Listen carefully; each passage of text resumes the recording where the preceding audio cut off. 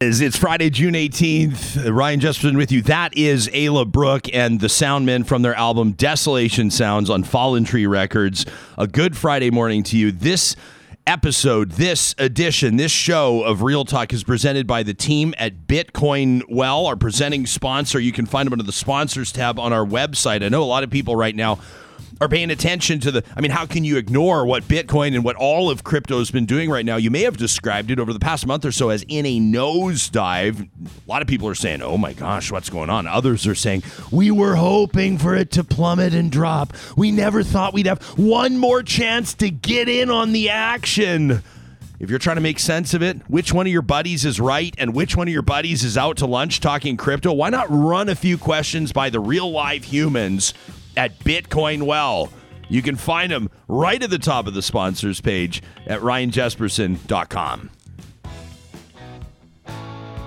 Real Talk starts right now. Here's Ryan Jesperson. I'm excited for today's show. Coming up in about 10 minutes, Dr. Michael Geist will join us, a Canada Research Chair in Internet Law. He's a law professor at the University of Ottawa, and he's been talking about Bill C-10. He's been writing about it as well, as a matter of fact. You can check out his blog at michaelgeist.ca. Null and Void, the headline, the title of his most recent piece. Speaker of the House of Commons strikes down numerous Bill C-10 amendments. You're going, C-10, wait, which one is that? There was C-50, there was C-10, there's C-6, This is the one where everyone was saying Justin Trudeau and the Liberals want to censor your Facebook page, or they're going to come after people like us on Real Talk, or there are going to be implications for Canadian content creators. And what the hell is the federal government doing in the internet, trying to poke its nose into business where it doesn't belong? And other people are saying, no, this is intuitive. This is smart. This is good. We need this. And Dr. Michael Geist will tell us why this legislation has, in my perception, maybe hit a bit of a brick wall. And then we're going to talk about parking. Our Real Talk Roundtable today on parking, and we're bringing in three expert voices in Canada to talk about how civic design, how municipal design around parking actually says a lot about how we view everything else in life. Like, what is the way that we build our cities and how we approach parking? What does that say about how we value certain things, or how we understand what kickstarts economies, or what attracts people to live in certain places or to raise their families? Or how do these things translate into neighborhood renewal, or the growth of commerce, or maybe the rebound of jurisdictions like downtowns?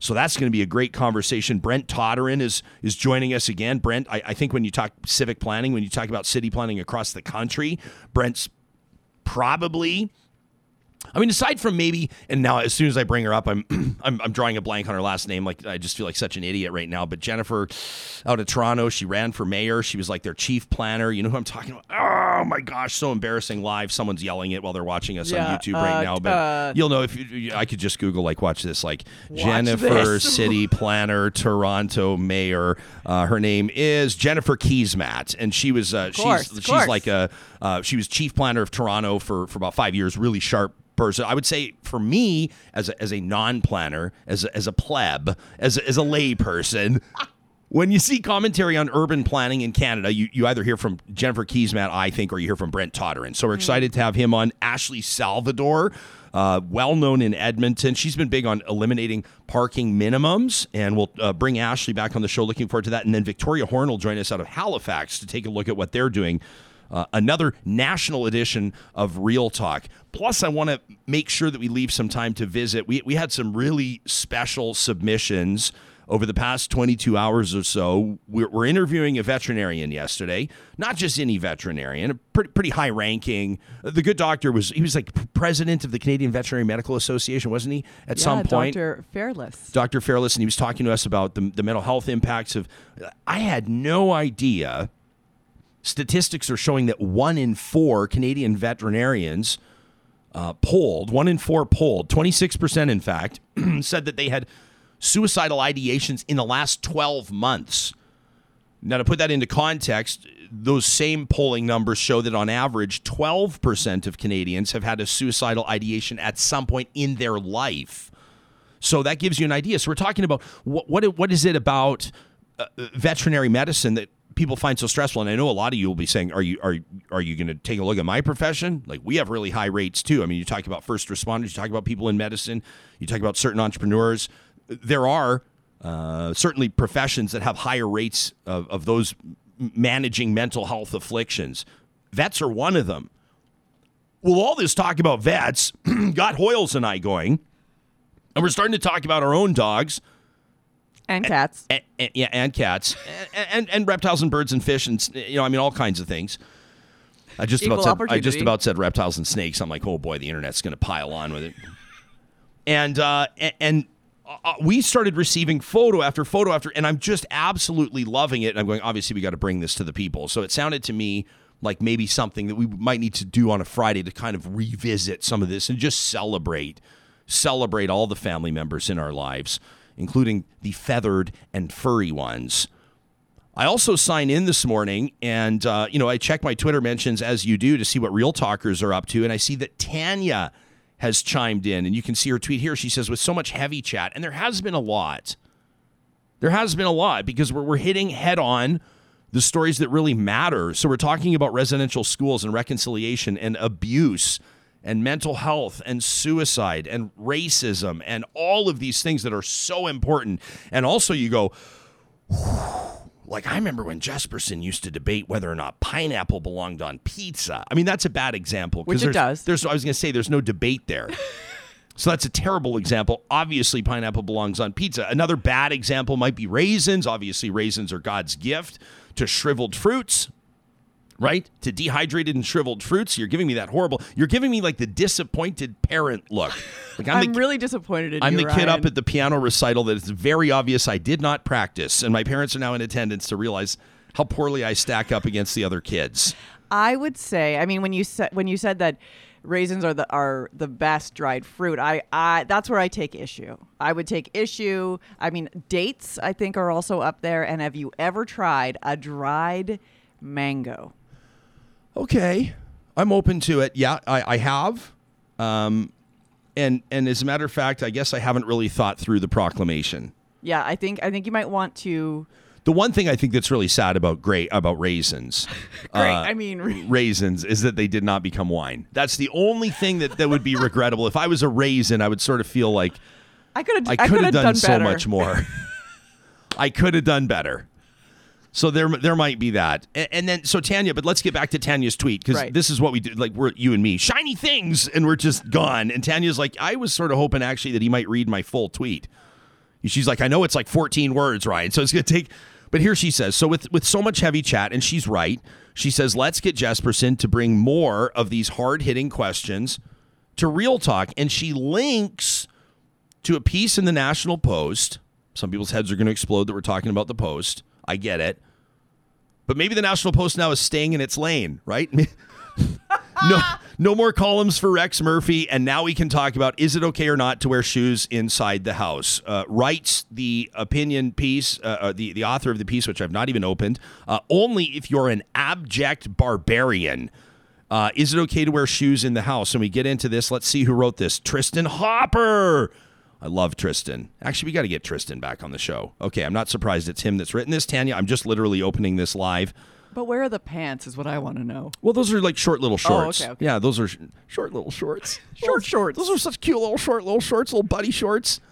Is it okay to wear shoes in the house? Do you, if I were to visit, let me ask you what you do personally in your own home. Do you wear shoes in your home? No. So you take the shoes off at the door or outside the door, you're in the socks. If I were to come over to your home, like let's say that, COVID's over and everything, and you're like, hey, let's do some outside of work socializing and come over for a barbecue. And I come in and I bring a salad and I bring you like a nice a bottle of Pellegrino, and like I'm just being very sensitive and wonderful. I'm being a wonderful house guest, except I walk in my shoes and just act like it just doesn't even occur to me. I'm making my way through the house. I'm using your washroom, wearing my shoes. Where would your head be at? It's a little icky. And like what I would want is I'd want you to ask. Like I always ask, should I take my shoes off? Would you like me to take my shoes off? That to me is like, here's where I think. I think you don't ask if you take your shoes off, right? So you're going to want to say, like, asking if you want to take your shoes off is like is like asking, like the server asking in the restaurant, like, would you like me to bring you your change?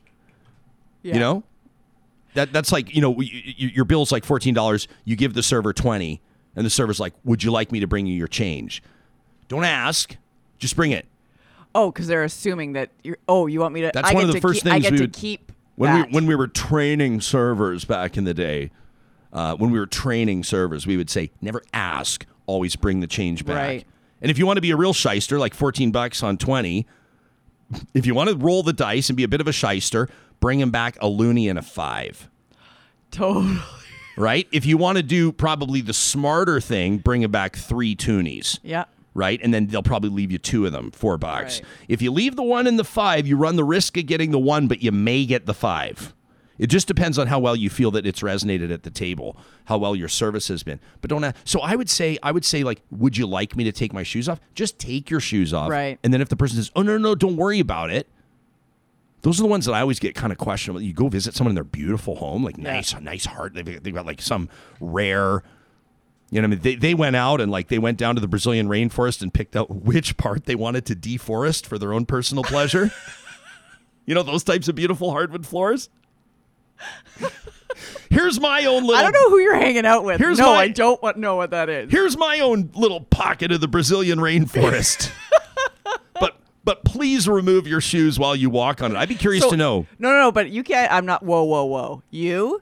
Oh, I thought that I had made myself very clear. Obviously, shoes off. Okay. Now, if my wife was here or chiming in, which she may very well do, because I think she has the Zoom link. I think she could barge her way into the show at any time.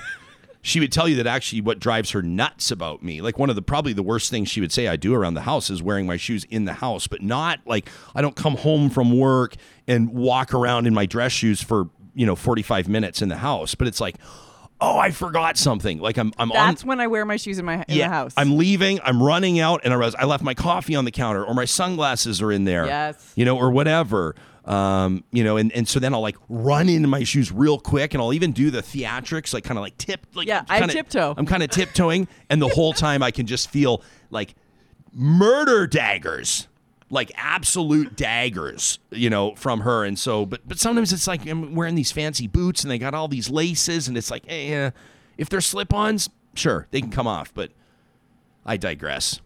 I'm glad that we were agreeing on this one. What I'm thinking we'll do is at some point, probably almost immediately. Actually, we're kind of we crossed a step in our. Why am I making this public? It doesn't matter. But we crossed a step yesterday. We crossed a bridge yesterday, and you gained access to my Twitter account. I did, which was very like I actually felt quite liberated. Hoyles has my password. While I'm speaking, would you potentially like to put up a Twitter poll? Ooh. For Real Talkers? Why don't we do this? Shoes Sure. on or off in the house? And why don't we even give Tristan Hopper a bit of a shout out? Because you know what? We'll get him on Real Talk next week. Oh, we totally should. Tristan's just an absolute. He's hilarious. I mean, he's just absolutely messed. So am I, which is why we get along so well. The way that his brain works, he's just an absolute beauty. And so Tristan Hopper, we're announcing he's on the show next week. We've not yet asked him, but he'll do it. We're going to get to Michael Geist in literally 1 minute. Let me remind you right now that if you've not yet figured out your plan for Father's Day, it's still not too late. I mean, you've still got I wouldn't push it any further. But the Friesen Brothers in Edmonton, that new South Edmonton store, Fort Saskatchewan and Stony Plain, these are like their crown jewels. They've got these Father's Day barbecue boxes up for grabs. Go visit them on the website first. You can link to it through the sponsors tab on our website. You order the boxes, you pick them up. They've got everything from like breakfast, their sourdough cinnamon buns, all the way through the day with like snacks and grillable sausages and things like that. And then the produce and the protein, these beautiful steaks for dinner. You are covered. Friesen Brothers has you covered for Father's Day. You can learn more again online. And of course, while you're there, pick up BC Cherries. They've proudly got them right now featured at all 16 Alberta stores. Friesen Brothers, Alberta grown, Alberta owned. Also, a big shout out to the teams at the Dairy Queens of Northwest Edmonton and Sherwood Park. I had a chance to talk to Mark yesterday, part of that ownership group. I said, how's everything going with the Real Talk partnership? He's like, buddy, are you kidding me? He was, are you kidding me? He goes, but I'm feeling some pressure. I say, what do you mean? He goes, well, people are already coming in saying when the Father's Day cake promo is done, what's next for Real Talkers? I'm like, Real Talkers are coming in asking for the net. He goes, yeah, man. I love you guys. These are the Dairy Queens at Palisades, Nemeo, Newcastle, Westmount, Y Gardens, and Baseline Road. Father's Day cakes at those 6 locations. If you drop my name or Real Talk, $5 off. All the way through till Father's Day on Sunday. And again, they're collecting donations for the Stollery Children's Hospital Foundation. Please do consider the Stollery while you're there. So we've been talking about C-10 a little bit. We've had some expert voices on here. We've been trying to understand what it's all about. Is the federal government really trying to censor Canadians? Is this really just a better way of getting ahead of these new internet commerce giants and better understanding things like privacy and monetization and trademarks and what's really going on? Dr. Michael Geist is like the expert on this type of stuff, a Canada Research Chair in Internet Law, a law professor at the University of Ottawa. We're very grateful to have you here, Doc, and thanks so much for making time for us today. Welcome to Real Talk. Oh, it's a pleasure. Thanks so much for having me. Yeah, how have you been sort of wrapping your mind around C-10? Why don't we kind of do a bit of a scene setter here from inception to here? How have you described it to Jane Doe, so to speak?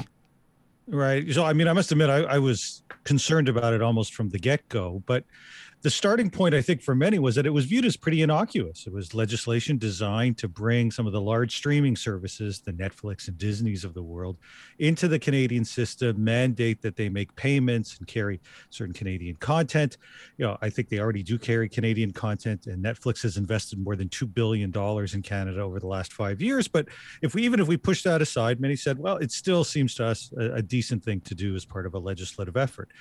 Where things went off the rails, I think, for a lot of people was when the government made a pretty significant change. Previously, they had excluded user-generated content from the scope of the bill, TikTok videos and Instagram posts and things like that. And they removed some of that protection in April. And suddenly, I think that woke a lot of people up, both to the implications of now saying that the CRTC could treat all of that content as a program subject to regulation.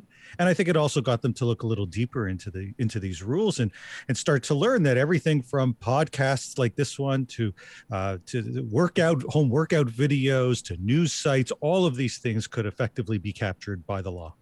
And so why does that, like, to the average person, what might that mean to me or to somebody that's doing a cocktail blog or to somebody like whatever, Michael, what does it mean? And how would that, how would our situation or the average content creator situation maybe be different than the big broadcast giants that might also be impacted? Yeah, I think it plays out in a few ways. And I think part of it is that it's a hard question to answer because this throws in a great deal of uncertainty about what precisely is likely to happen. It grants the CRTC, Canada's broadcast telecom regulator, a huge amount of power, but it doesn't really specify where some of the limits are. So, for example, the government has at times said, listen, there's going to be thresholds. We're not going to quite literally capture every audio video service anywhere in the world, which in theory, the legislation suggests is captured so long as there's a Canadian connection. They say, listen, the CRTC will make some limitations here, but they don't specify what those are. There isn't a great deal of confidence in the CRTC more broadly. And so once you start getting into the prospect of a regulator having these powers, one that doesn't have, I think, a lot of confidence of a lot of people start getting nervous. And I think we ought to recognize that even if you are sort of in the more conventional broadcast space, for a lot of other people who are posting things on, say, TikTok or YouTube or Instagram or any of these sorts of medium, the notion that kind of speech should be or could be subject to CRTC regulation, I think is really troubling because this is basic expression. And, we don't ask the regulator for permission to post something on a blog or to write a letter or to send a fax, but somehow this would bring all of that speech under the purview of a broadcast regulator. And I think that alone raises some hard questions. Yeah. And just anecdotally, it's been really interesting for us to sort of speculate on, coming out of traditional broadcasting myself and almost 20 years in traditional media, including newspaper. This is an entirely new landscape for us. And in talking to our lawyers and our team and putting this together and determining our coverage and all these types of things, we've been wondering, what rules do apply to us? And to a certain degree, I felt like shackles are off, which is pretty neat. And on the other hand, I've kind of thought, well, it's probably only a matter of time until they start coming after shows like this to apply some what they might describe as sort of evening out measures. How well does the federal government do, in your assessment, in keeping up with new technology, new platforms, new methods of information sharing? Is the federal government sort of ice age slow, or are they capable to move at the speed of technology? What have you noted? Well, they're definitely not moving at internet speed. I don't think anybody doubts that. And there is a reasonable argument that suggests, listen, the Broadcast Act hasn't been updated for about 30 years. And so it's long overdue to start entertaining some of those changes. But I think when you also make the case that it sometimes takes decades to make these changes, it's essential to get them right, because we don't make these changes very frequently. And I think part of the problem here is that it takes some of those old rules around radio and television, says, well, we can just kind of slap them on the internet and say that the same kinds of rules are going to apply. And I don't think that's always right. I think there are fundamental differences between someone who has a podcast, let's say, and someone who broadcasts on radio spectrum that is licensed, that carries certain responsibilities as well as certain privileges. And the idea that all the rules should be precisely the same just because it sounds the same, the content is similar, doesn't, I think, mean that the content, that the regulations themselves should be identical. Michael, can you give us, so there's this, the speaker basically declaring, many of these amendments to C-10 null and void. And I think now people are trying to understand exactly what the implications are here. It seems like from I'll be honest, I'm sort of like shin deep in my understanding on this. I'm still in the wading pool here, but the general sense I've got, including some of the interviews I've seen with Minister Stephen Guilbeault, where he's almost come across as a little bit underinformed and somewhat embarrassed about this entire thing. Is that a fair assessment? I mean, where is C-10 at now following the speaker's rulings? Yeah, well, I don't know that Heritage Minister Guilbeault is embarrassed, although he ought to be, about this legislation. But I think he has been by everyone's account, even people within his own party, I think would acknowledge he's been a terrible communicator. And sometimes it feels like he doesn't even understand some of the basics of his own bill. But what the government went ahead and did over the last couple of weeks is it saw much of this debate, saw that it was going to have a hard time getting this through the House of Commons, much less the Senate, which seems at this stage unlikely, and said, we're going to impose a gag order, something known as time allocation, to limit the amount of debate and kind of just rush this through committee and then rush it to the House.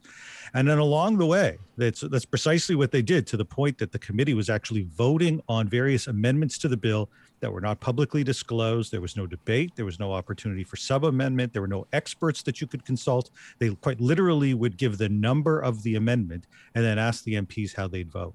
The chair of that committee said, I don't think that we should be doing this. I don't think we can do this because the gag order, the time allocation that the House set for us, doesn't allow us to add in some of these new amendments. The MPs went ahead and overruled him anyway, MPs at least from the Liberal Party bloc and NDP. And then when it came back to the House, the Speaker of the House ruled, no, that chair got it right. You couldn't, or you shouldn't have introduced those amendments. They're null and void. And so where we are right now is that the bill's gone back to where it was effectively before there was this time allocation, before all these additional amendments were added. But there will be an effort, perhaps as soon as today, by the Liberal government to bring them back. Yet, just one last piece to this, even if they do manage to bring it back, there are only a few days left in the House. It's still, even if it gets through the House, which it might has to go to the Senate. And we've seen senators say as recently as this morning, hold on a second, we're going to conduct an actual hearing here. We're not prepared just to give this a rubber stamp. So the bill, it seems, may be on life support, especially if there happens to be an election come the fall. Yeah, interesting point to make. Obviously, federal elections change a whole lot of things when it comes to legislation in progress. James says, watching us live on YouTube, says the current C-10 process is broken. The best thing the government can do is scrap it, look at jurisdictions that have done it right, and start over. Michael, have you taken a look at another jurisdiction that's done it right, or do you have a couple of quick points that you'd say, well, this is where I'd like to see this bill go if it goes anywhere?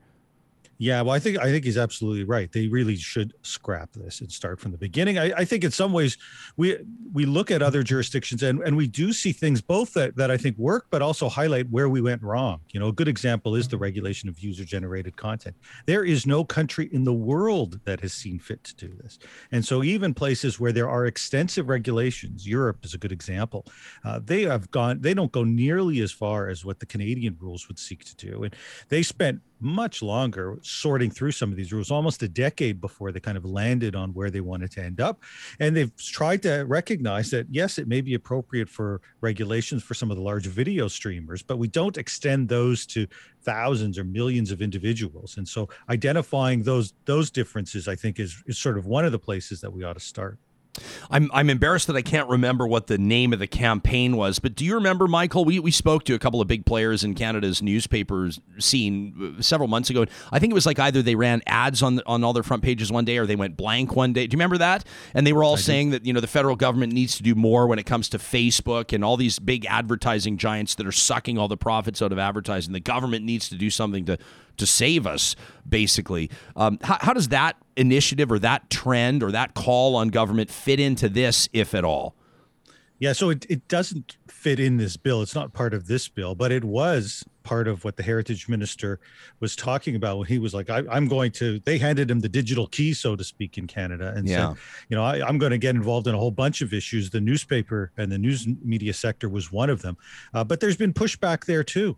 I think that when you start running blank front pages and actively lobbying for government intervention, at the same time when some of your own members, some of the same media members, are striking deals with these companies, you lose a lot of credibility along the way. And I think that there's been real harm to the credibility of the media sector when they're arguing basically that links ought to be paid for and that it's the government that needs to step in and intervene in negotiations, when around the world, hundreds of media organizations have found ways to strike deals. And in Canada, we've seen more than a dozen do the same. Yeah. And I don't know this. I mean, for me, obviously journalism is so important. It's more important now than ever that people are going to have trusted, reliable information. These stories are being told, the governments are being held to account, et cetera, et cetera, et cetera.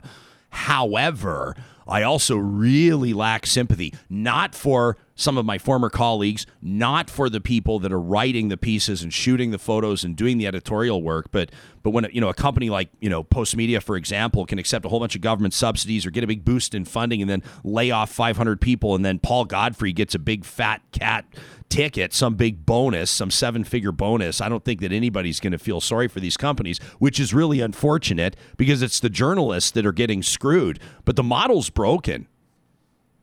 It is, and I think there's wide agreement at this stage that we need to find some mechanisms for support, but there are always these risks that, as these media organizations become more and more beholden to the government, it compromises their ability to fairly report on some of these issues. And so I think we've got to be careful about some of the steps that we take.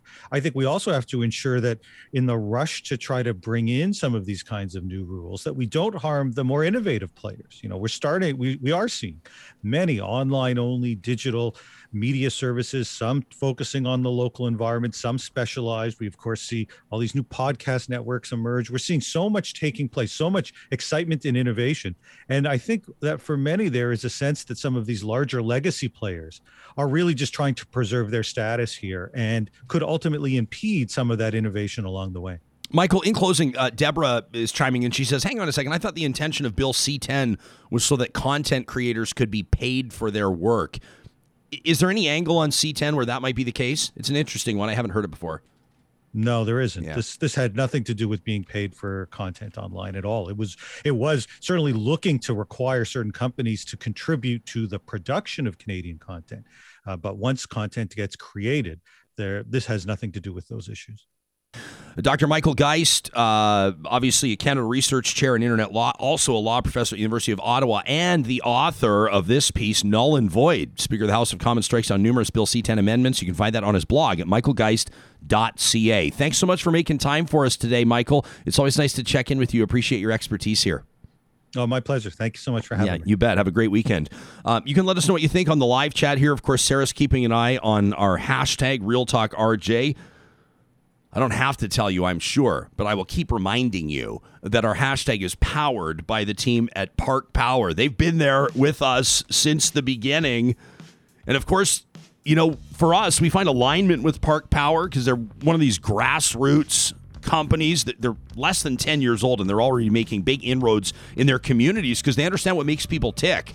You might say, well, who's your natural gas provider? I don't know, man. Whoever ran the line to the house. Well, you have a choice where you're getting your electricity, natural gas, and internet. If you could choose a company that doesn't really care about much besides profits, or a company that takes 10% of its profits and plugs it back into Nonprofits, where they live and work, which company would you choose? And then if you heard that company, that better option, was also giving you $70 off your first bill, no brainer. Use the promo code 2021-RealTalk at parkpower.ca to bring your business over and get that nice little discount off bill number one. Also, a big shout out to the team right now at Eden Landscaping. It's going to be a busy weekend for them. Their crews are absolutely wide open right now, just giving her in backyards, front yards, and beautiful spaces, or soon to be beautiful spaces. Their teams for more than 20 years have been working with people that either have a very clear vision or people that are maybe more like us. You come into our space and we say, what do you think you could do? If you were dreaming big, based on your expertise, how could you transform this space? It's what they do. You can see the evidence of it, the proof on their website, landscapeedmonton.ca. Link to it through ours. That's Eden Landscaping, doing great work in Edmonton and surrounding area. Sarah Hoyles, I've been keeping an eye a little bit on the live chat, people talking about whether or not they take off their shoes in the house. And it's been really interesting to see, like, Daniel brings up a very good point. You're going to somebody else's house, and Daniel says, like, what if you have holes in your socks? Right? You want to keep your, because you might show up at some fancy party. You might show up at some mixer and mingler, and you want to wear the socks that are really killing it because you're wearing the, your tailor told you that you should wear the sort of like flood pants now, that your pants should be up a little bit, your socks should be showing a little bit, and you've got that favorite pair of socks that fits really well, but the toes ripped out. So you wear your fancy shoes, too, because you think it's like a garden party, and then you show up and you realize everybody's got their shoes off, and oh, boy. Oh. Or if you're like me, I'm sorry, I'm going to say this. I'm just going to tell you the truth. Don't worry, I keep them trimmed. What are we talking about here? But if you've got, like, we got a pitch. Did you see the advertising pitch we got? I'm not going to say the name of the company. Did you see it? No. It's like a manscaping company, but the name of the company is very specific. The word balls is in the name of the company. They're like, we think your podcast is a great fit. I was like, not sure. But feet, people like me, I do not have good-looking feet. Well, really, who does? I have troll feet. Maybe babies have good-looking feet, but other than that. My feet are size 12 and a half. You know what that means, right? Big socks. And they've got a little bit of hair on them, and so you got to keep them trimmed. I keep them tight. It's summertime, especially. You'll be wearing flip-flops, But I don't want my feet on display at a party where I barely know anybody. So I always like it when people are throwing parties and this, like, just for the party. We're going to clean the floor later, but shoes on for the party. Yeah, I think that's the one time where it's like, I'm not going to be the gatekeeper here. If people are needing to, especially like if you're having a barbecue out back and people are coming in. I mean, this is all pre-COVID. Yeah. So this is me just like blue skying it. If we ever get there again. Doug's wondering, we're going to get there. Doug's wondering, just everybody get your shots. Get your shots. I talked to yesterday. I was able to play some golf yesterday, and I talked to a friend, and he says to me, do you have your second shot? Or he goes, are you vaccinated? I'm like, well, obviously. And he goes, like both shots? I go, well, I have half. I go, I've got one. And he's like, what are you waiting for? And I'm like, what do you mean? He goes, what are you waiting for? And I'm like, well, yeah, I'm just waiting for my like blah, blah, blah. I'm stammering. And he's like, look at me. And I said, why are you treating me like I'm a leper? Yeah.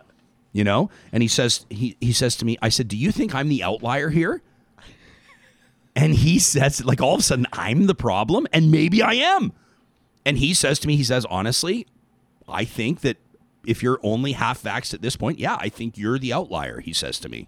Wow. Yeah. I haven't. I've got one shot as well. I haven't had the chance to book my second shot. I mean, the intention is there. Yeah. But if somebody said to us, like, hey, have you got your first shot? If we say, have you got your first shot? And they go, well, no, but the intention's there. We would be like, what is your deal, buddy? Good point. What is your deal? So anyway, so as these guys were like sharing a cigar yesterday and drinking from the same water bottle, they wouldn't do. They're like, yuck, Jesperson. I kid. Did you know, I will just point out that the Twitter poll is up, FYI. So is it okay to wear shoes inside the house is up. And if you want to take a little look-see at that one. What are people saying? So far, the hard no is way in the lead at 79%. And the yep, wear shoes in the house, 21%. Okay, we already have 468 votes in 11 minutes. This is a... Gosh, like if we were to be like Do you think Alberta should have a sales tax? We'd have like 9 votes. No, actually, that would be pretty huge. Yeah. That would be pretty huge. I see Jenny loves it. Jenny says it's a very American question, which is interesting. Jenny Adams of the Adams Agency, there are physical next-door neighbors, and they're bracing themselves for about an hour and 10 minutes from now where they no longer host business meetings Fridays around 10 o'clock because trash talk is coming. And I believe it's been somewhat problematic in past because our walls are not the thickest. So there's no meetings on Zoom at the Adams Agency Fridays around 10 o'clock. Okay, people are saying the hardest of no's. Linda Huang, who's been on the show before, Linda says the hardest of no's to wearing shoes inside the house. Pretty interesting stuff. I want to get to some more of these comments. Clarice says, yeah, sure, only because there's no carpet anywhere. Which is a bit of that's different, right? If you're wearing your shoes on carpet, way different than wearing your shoes on hardwood or lino or whatever else. Right. I mean, I don't want to rub people the wrong way, but carpet, gross. Yeah. Like, period. Full stop. Gross.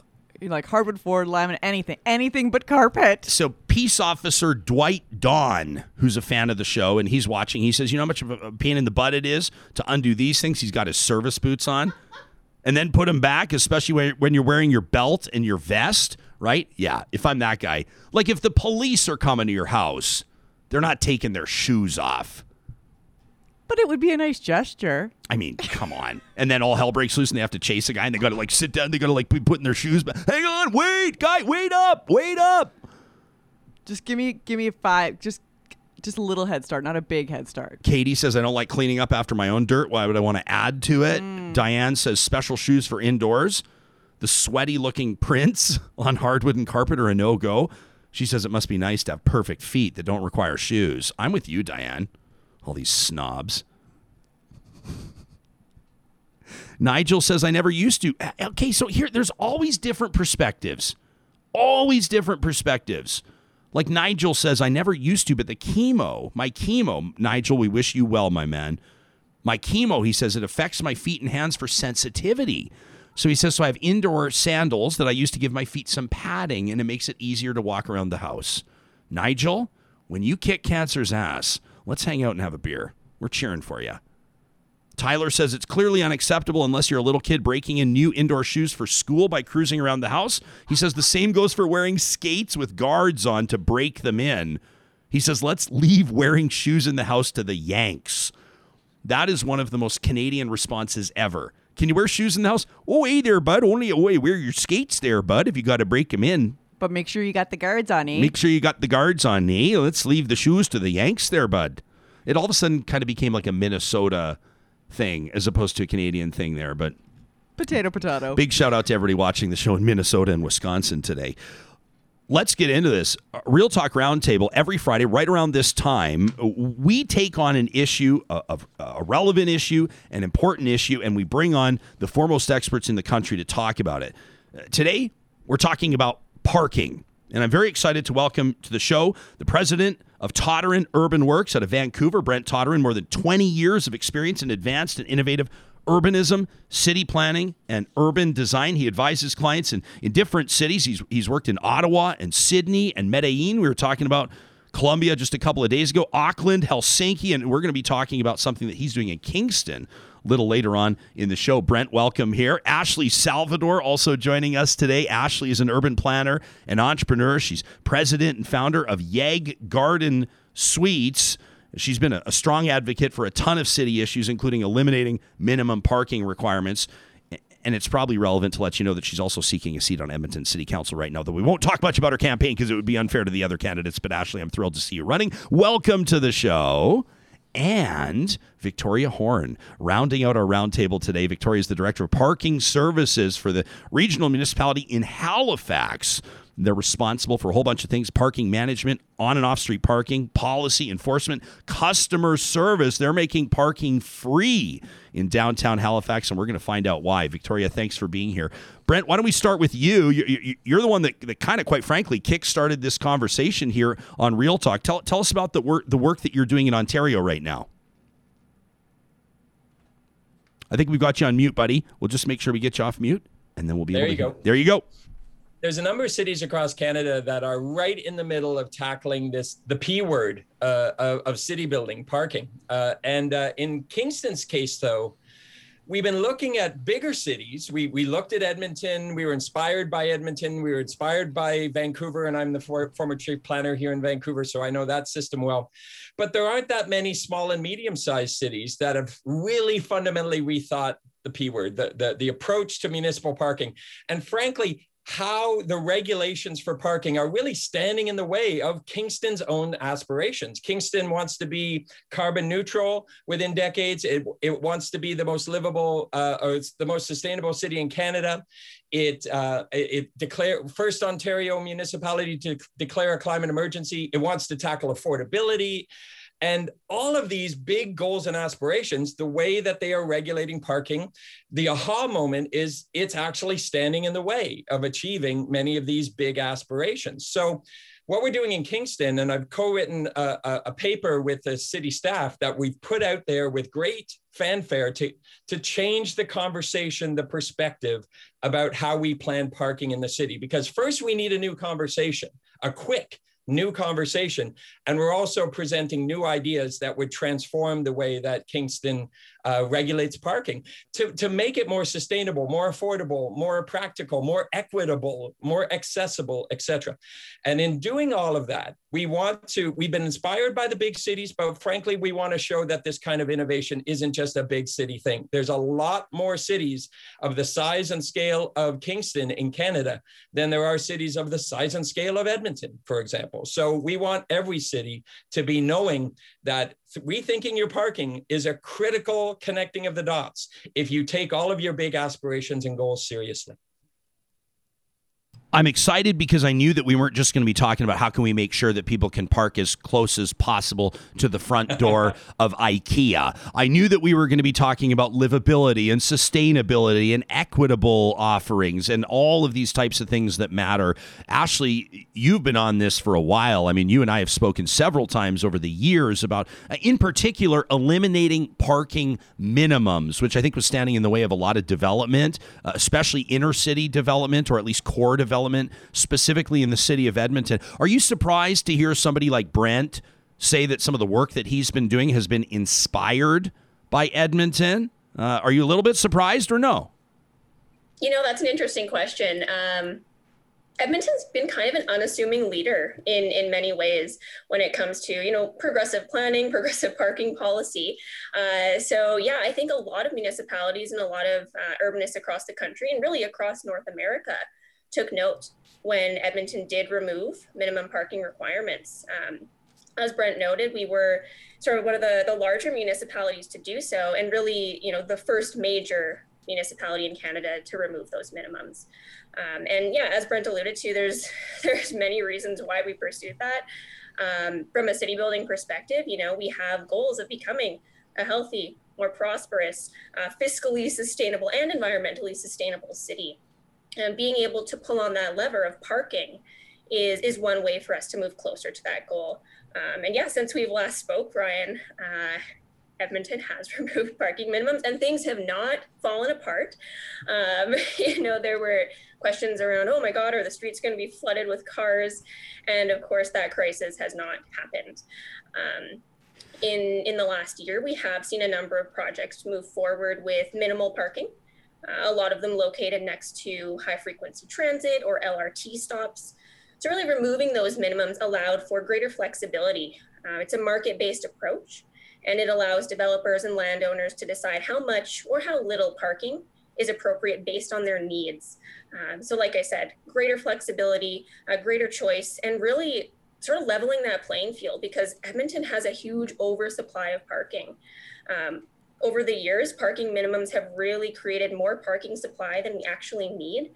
So this approach is going to sort of balance that out, if you will. Okay, so we will certainly circle back on that because, you know, Ashley, I want to put a few things in front of you that I'm sure you've heard a million times. But, you know, the business owner that says, or for that matter, the consumer that says either I would never set up shop in that location or I would never attend a business at that location because there's no parking.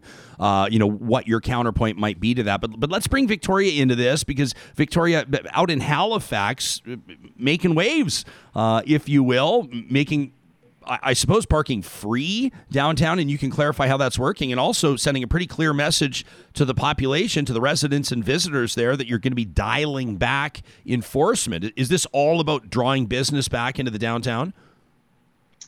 Yes, it really is. So this was a recent council motion, really in an effort to support business in the very short term. So not dissimilar to my colleagues here today in Halifax, we've been working on really aggressive parking policy over the last 3 years to align with our integrated mobility plan and our climate action strategy here in Halifax, which has very aggressive carbon emission targets. So we certainly recognize that short-term parking doesn't accommodate those goals, but we also have to balance the realities of COVID and the pandemic. And so it's really about finding a balance between supporting economic recovery in the downtown cores and also supporting the goals of the integrated mobility plan and our larger parking strategy. So what we've opted to do and what council has endorsed is, instead of free parking all the time, which we know doesn't work, it doesn't drive business downtown, it just makes downtown a parking lot. What we are doing is coupling free parking with special events that are occurring in the evenings when parking would have been cheaper anyway.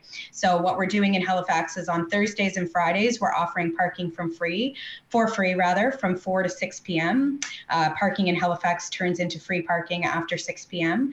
And so it just entices people to come downtown a little bit earlier, maybe pick up their kids after school, hit a patio, and then enjoy the wonderful events that are happening downtown, planned through my colleagues in culture and development. So who did you have to sell on this? Was there concern that, does the city revenue take a hit, or where did the pushback come from, if at all? So definitely revenue takes a hit with this, but again, it's about that balance. So while our internal revenues may take a hit at the city, it supports broader business recovery, or it addresses concerns that were raised by the business districts. So we felt like it was a balancing effort. Certainly, it took some convincing of myself, of some of our colleagues in planning and development and in active transportation, to sort of temper the immediate reaction that this is counterintuitive to some of other council's priorities.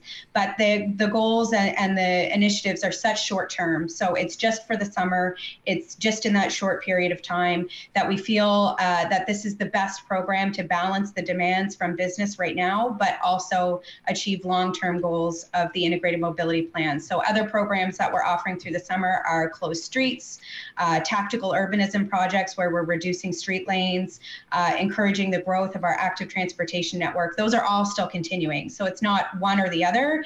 It's a number of initiatives happening all at one time, quickly, to rapidly support business recovery downtown. So, Brent, what Victoria is talking about, obviously, is how you're monetizing or not monetizing existing parking infrastructure, right? For the most part, do we need to have a completely different conversation about new construction, like what Ashley might be talking about, parking minimums or eliminating parking minimums for things like new buildings, when you're having bigger conversations around, when the word sustainability, for example, comes in, how does that factor into decisions both on existing infrastructure and new infrastructure?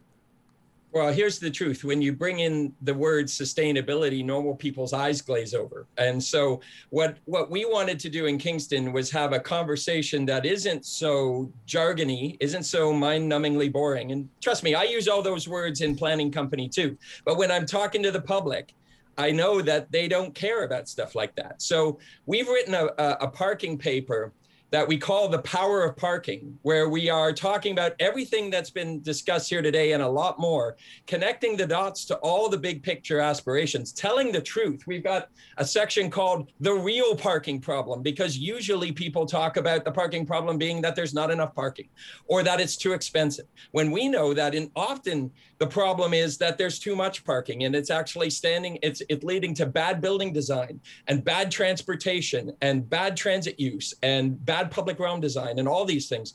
And you can absolutely and often do have too much parking. So we're trying to reposition the whole conversation.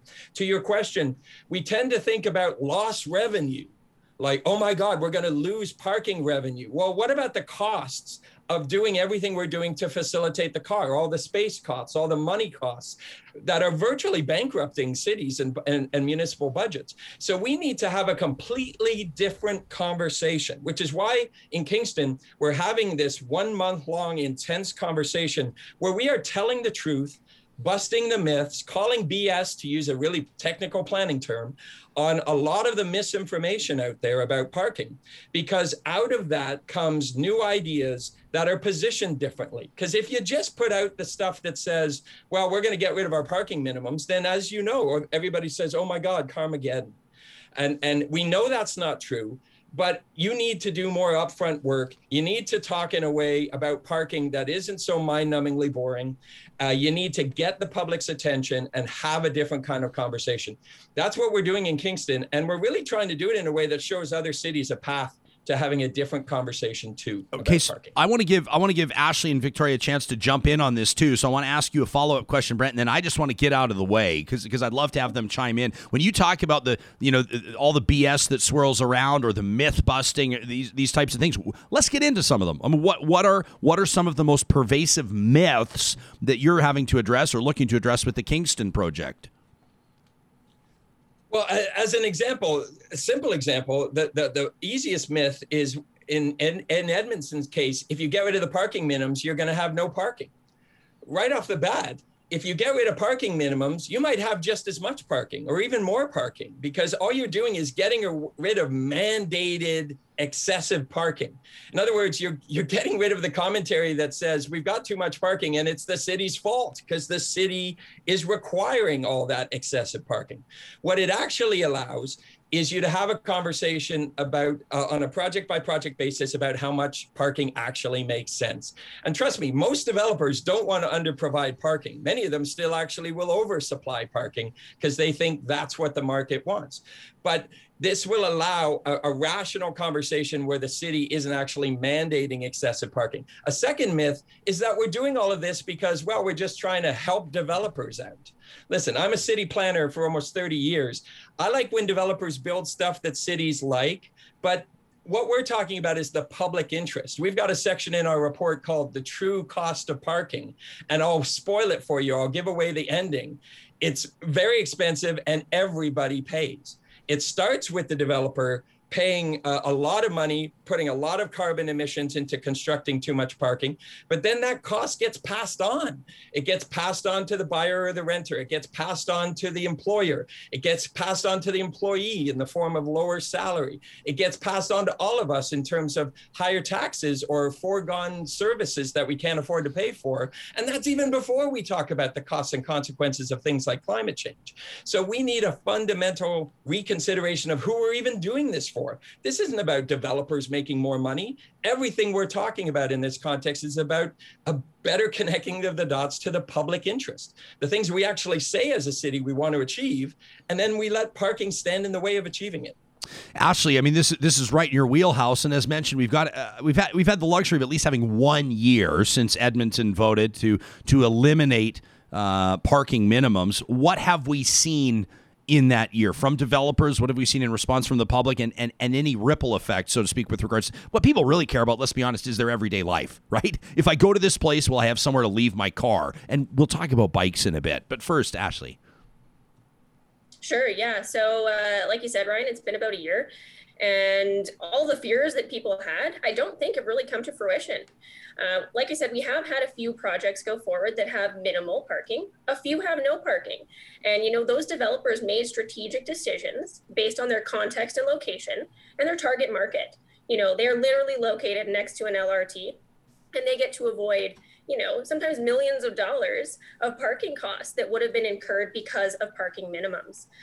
So you're ending up with a more affordable project. There's ties to affordable housing here that we haven't even touched on in depth. But as Brent said, those costs that are typically incurred because of parking get passed into the rent you pay, the groceries you buy.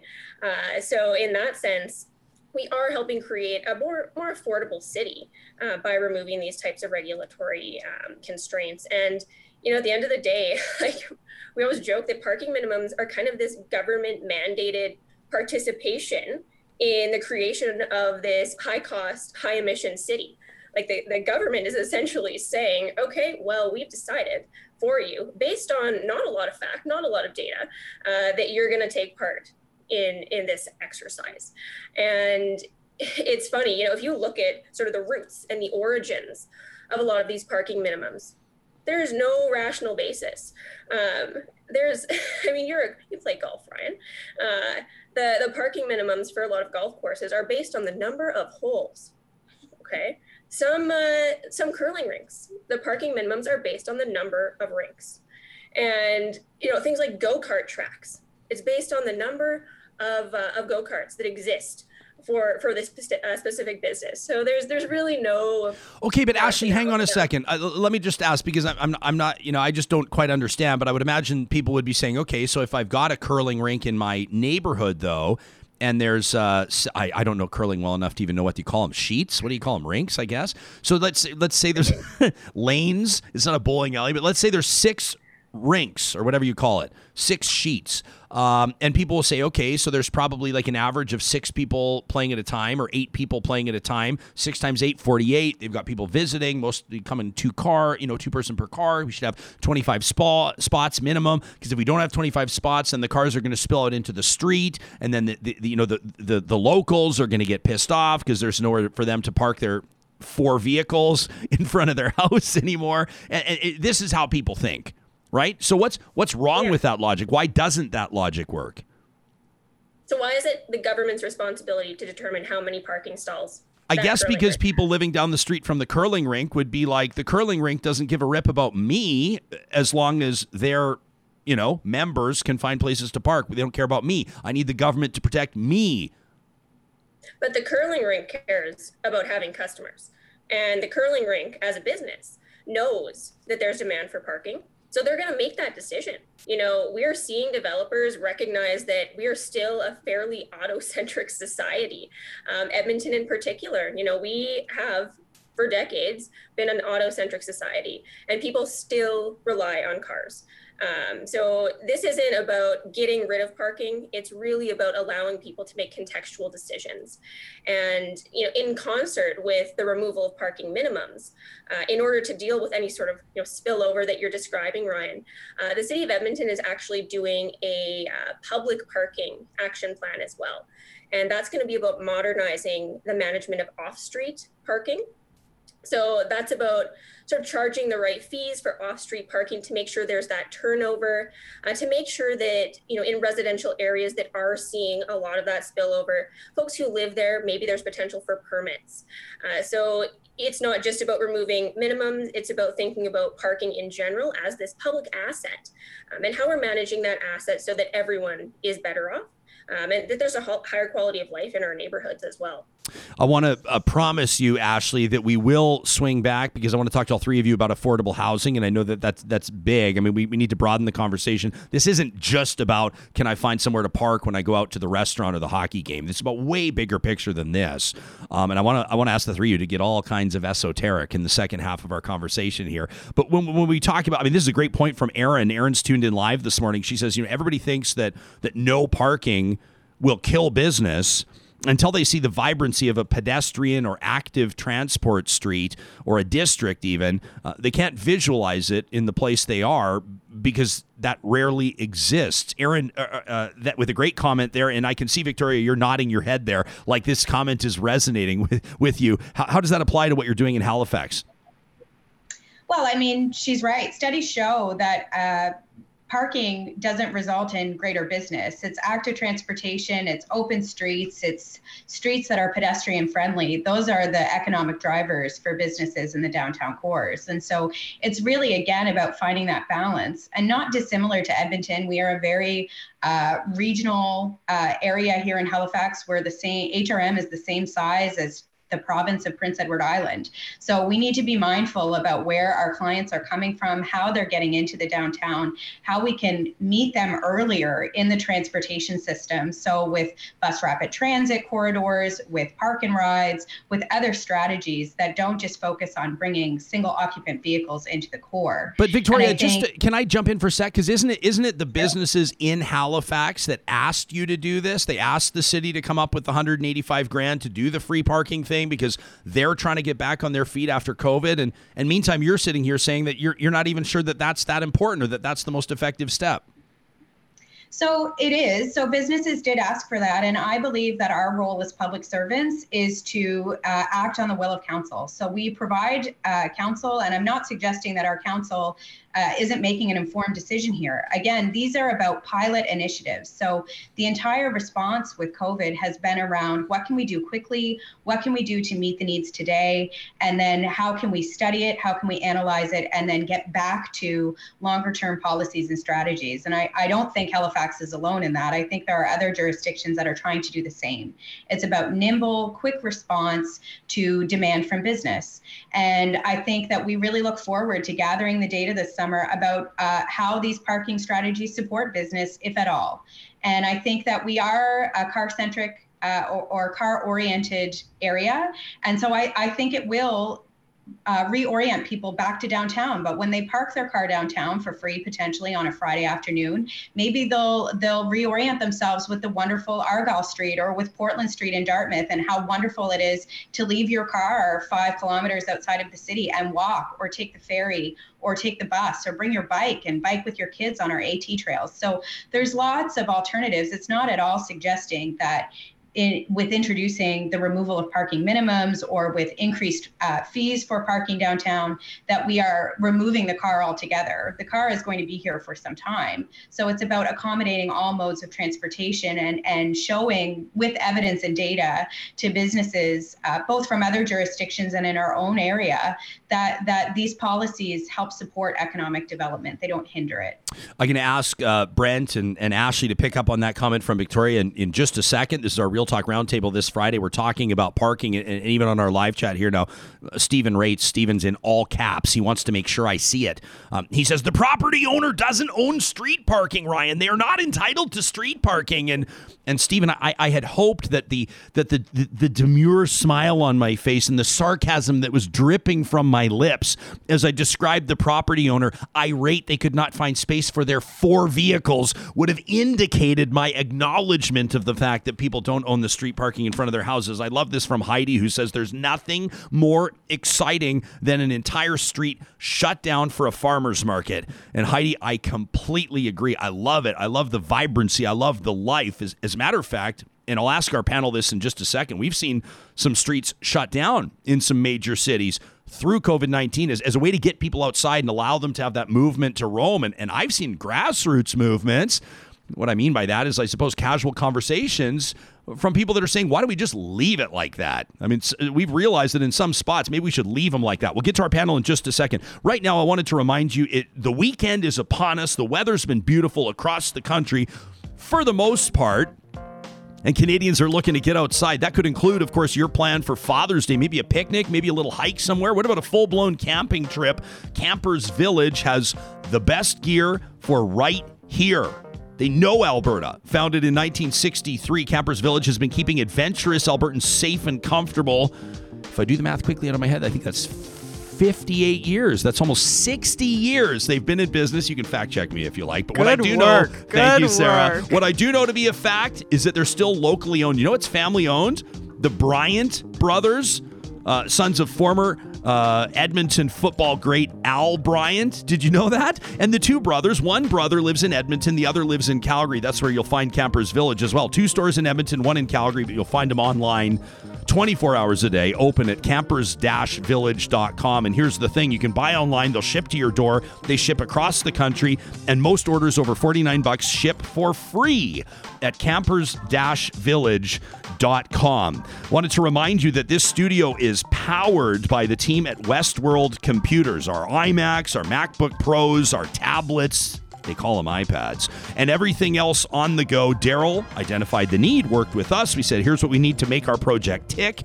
He says, there you go. They've been doing the same thing for businesses and residences for families for more than 40 years. You can find them online at westworldcomputers.ca. That's also where you can book your appointment. Their service techs have seen it all, and they're ready to help you today. And if you are getting outside, if you're pulling a trailer, or if you'd like to get off the beaten path, No truck does that better than Ram. From the wildly popular half-ton, the Ram 1500, all the way up to that big hauler, that 3500 one-ton, perfect for big, heavy boats and trailers. You'll find the best selection of Ram trucks, the shared inventories, at St. Albert and Sherwood Dodge. You can find them online and start browsing today under the sponsors tab at ryanjesperson.com. Our Real Talk Roundtable today, we're talking parking with three experts across the country. Victoria Horne joining us from Halifax Parking Services. Brent Toderian, who's doing work with the City of Kingston, but of course operating out of Vancouver, where he's the former chief planner there. And Ashley Salvador, an urban planner, founder of Yag Garden Suites, joining us from our home city of Edmonton. Brent, when we talk bigger picture about parking, we're seeing a lot of people chiming in on our chat, no surprise, talking about bikes, the advent of e-bikes, the expansion of public transit in some major Canadian cities. How important is it when you're planning, when you're building and designing? It's such an obvious question, but to be paying attention to trends. And what are the trends that we're noticing in how people move and how people get around their cities? And what implications does that have for parking moving forward? Well, thanks for the fastball right down the middle for me. So that's an easy one. We look at trends, but we also, let's be clear. My profession is called city planner, not city reactor. Right. It's part of my job to look at the public interest and actually try to create the trends, because you want things moving in the right direction. So during the pandemic, for example, in the 5+ years before the pandemic, we were seeing huge growth in urban biking. In Kingston, for example, where I'm doing this current work, Kingston actually has the highest increase in transit ridership over the last 5 years of any Canadian city. And so it's important to say that all this conversation about parking, we've got 3 different municipalities represented here. I've done work in hundreds of municipalities. There's no 2 cities are in the exact same place. There's always a context of where you are in your transit achievement, where you are in your urban biking, where you are in your walking, your car share, which is a huge component relative to your parking supply, et cetera.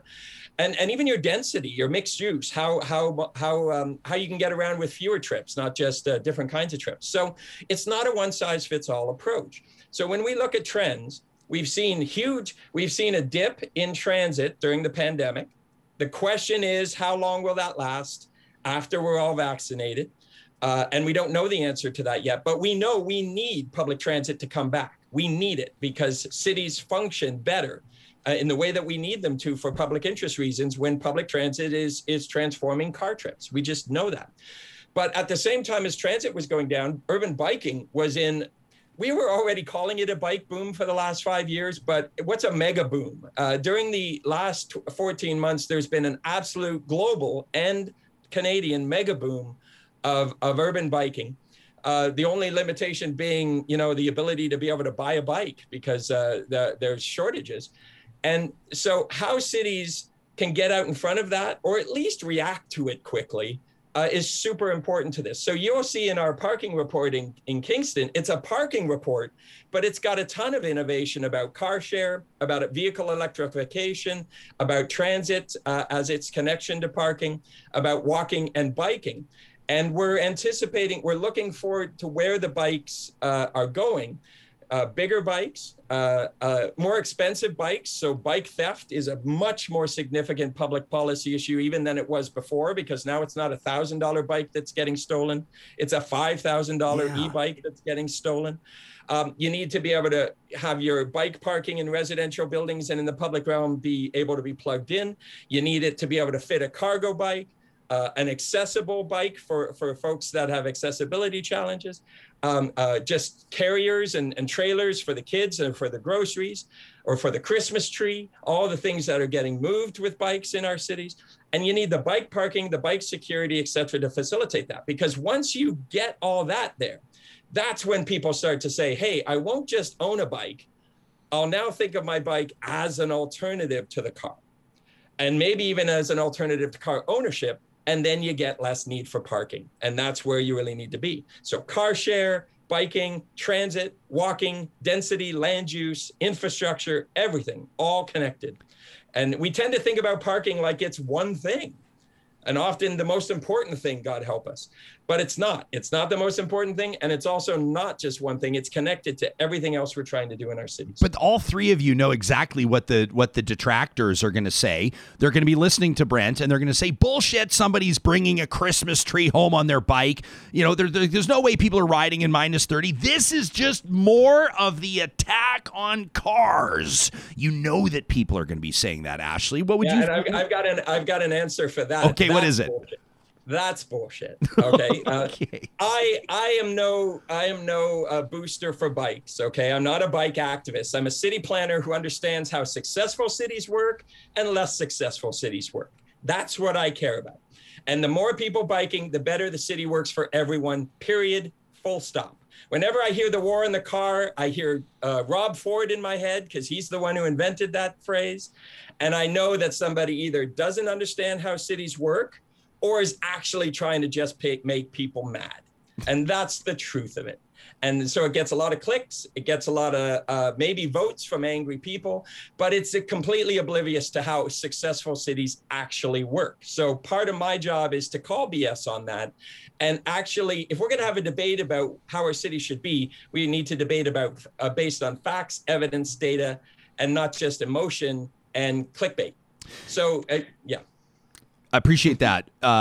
I had a chance, this is off camera, but I was talking to Edmonton's mayor, who's not seeking re-election, Don Iveson. I asked him that big question, when you start using that word legacy, when you talk to politicians that are not seeking re-election, at least not at the municipal level. And I said to Iveson, I said, what would you prefer to be your legacy? Like when people look back on your mayoral term, what would you like them to recognize or appreciate that you've been able to accomplish? And he didn't think for more than 1 or 2 seconds, and he started talking about homelessness and affordable housing. And I know that that's been a big priority of his and of other civic leaders, of course, across the country and around the world. Ashley, people that are listening to you might say, what are like parking lots or what does street parking have to do with affordable housing? How do those two conversations tie in together? Sure. So when we talk about parking, as Brent was just sort of explaining, it's a much larger conversation. You can't talk about parking without talking about equity, without talking about sort of having a comprehensive integrated mobility system. And when we're talking about affordable housing in particular, that's really on the sort of parking minimum side. A lot of projects are building more parking than they need when parking minimums are in place. So think about an affordable housing project for a second, and who's actually going to be living in a project like that. Oftentimes, the occupants of a project like that don't drive, yet parking minimums will say you need to have 1 parking stall per unit. So, for example, if you're having 60 units in this particular project, you have to incorporate 60 parking stalls. And of course, parking costs a lot of money. So per stall, you're looking at $7,000 to $60,000 a stall. So that can make or break a project. We're looking to have more permanent supportive housing projects in our cities. And if developers and affordable housing providers are burdened with that additional layer of regulatory red tape, if you will, which is really just cost, sometimes these projects won't even go forward. And if they do, the actual end product and the price that folks are paying to live there is going to be higher. So again, it's that idea that the cost of parking filters down into really every element of our lives, including the price we pay for housing. And if we're thinking bigger picture, not just individual affordable housing projects, but the affordability of our city in general, parking makes for a really expensive city. And it's purely based on land use. When we spread ourselves really thin and horizontal, because we've allocated so much land to parking, we actually create a less affordable city, because when we spread ourselves thin, we're expanding outwards. We're creating new roads and new infrastructure and sewers and, schools and libraries at the outskirts of our city, which costs a lot to maintain. A lot of these cities in Canada, especially Edmonton, we have a massive infrastructure deficit. We can barely afford to pay for the infrastructure that we've already built. So if we are creating, these massive parking lots, parking craters, if you will, it's going to be more expensive for every single Edmontonian, because we're going to be paying for that in the taxes we pay. Again, filtering down to every single resident of this city. Victoria, you've been involved in transportation planning for more than a decade, and I'm sure that your work in Halifax has included more than just giving people a break on parking tickets or not charging people at certain points to try to draw business. What are some of the other, bigger picture conversations that are being had, or what are some other pilots that you've undertaken, or what's some of the evidence, the database stuff that you can look to when it comes to not just what Halifax has done to this point, but moving forward and how that city will continue to grow and reflect what, proper city planning or positive city planning looks like? Yeah, so I think our two biggest strategic plan movements, if you will, in the last 10 years have been the Integrated Mobility Plan, which Council unanimously adopted 4 years ago now, which really looks at transforming our entire mobility network, as Brent alluded to at the beginning of his discussion. And so really what that's looking at, we're a peninsular location here in Halifax and Dartmouth. And so we have a lot of urban sprawl. We have a lot of growth in less urbanized areas, and we have really two downtown cores. And so it's about the regional plan, reviewing our regional plan to ensure that core development is happening in areas where it's cheaper to provide those services, where there are things like transit and light rail planned, or sorry, not light rail, but BRT planned. We just yesterday, our mayor and federal partners and provincial partners announced a study for an additional ferry being added to commute residents from Bedford into the downtown core, which will have a significant reduction of single occupant vehicles on two main arteries, bringing them into the downtown core. So it's all of these strategies kind of coming together. And then of course we have our climate action strategy, which I mentioned at the beginning, which looks at significantly reducing our emissions by 2050. And so there's a lot of work ahead for public servants here at Halifax Regional Municipality and for our council. And they have been very clear in our mandate that we need to continue investing in public realm infrastructure, continue in investing in active transportation corridors, in bus rapid transit initiatives, to really put our money where our mouth is and put the work into the infrastructure to reduce these parking craters, as Ashley called them. So we're not investing in off-street parking right now. We're investing in active transportation routes. We're not investing in single car investments.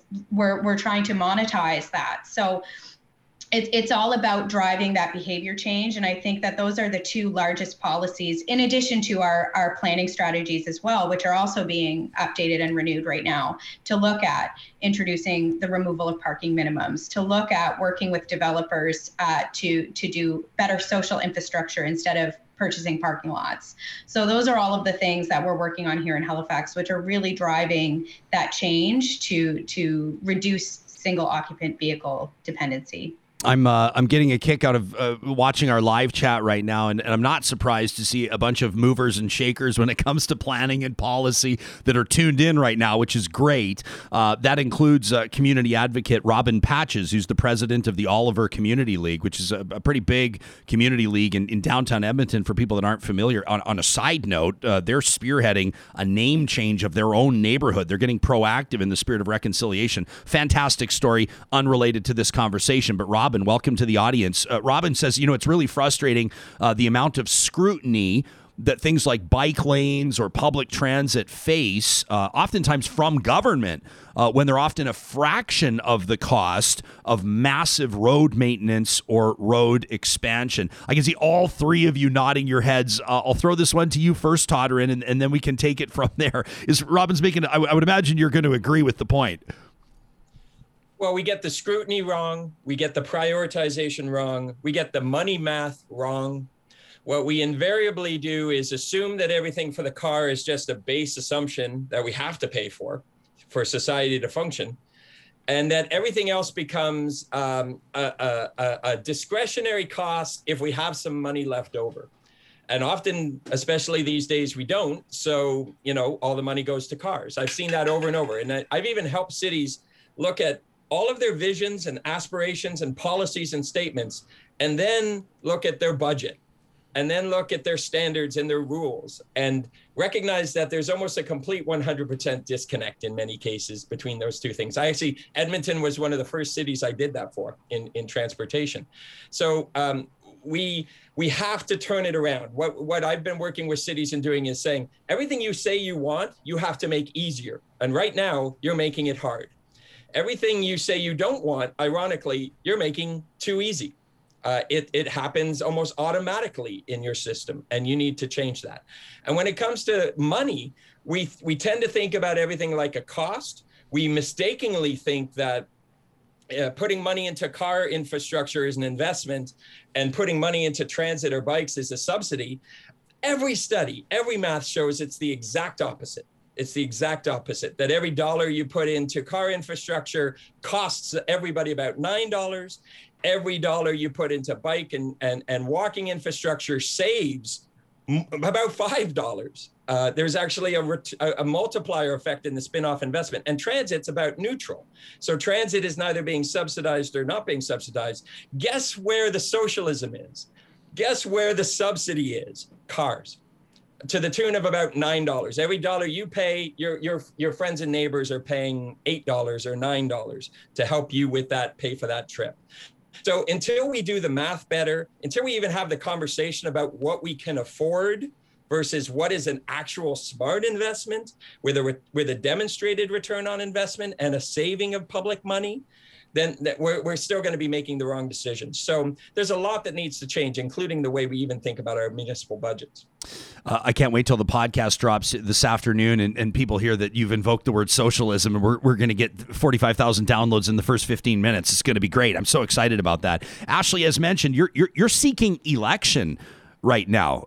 Let me ask you this. I know oftentimes that good public policy requires courageous political leadership, data-based, evidence-based policy that's passable, that comes into effect and isn't afraid to ruffle a few feathers. But you're not necessarily in that position yet. Do you have to dial back at the doors?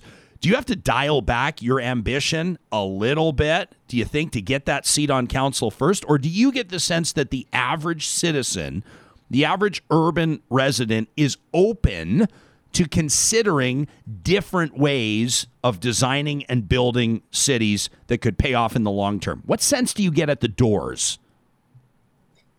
So, Ryan, at the end of the day, everybody needs to move around our city, and it's about choice.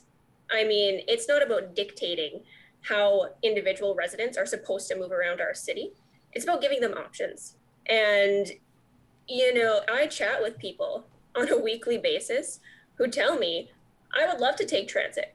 I would love to be able to ride my bike to work, but they don't feel safe. They don't feel comfortable.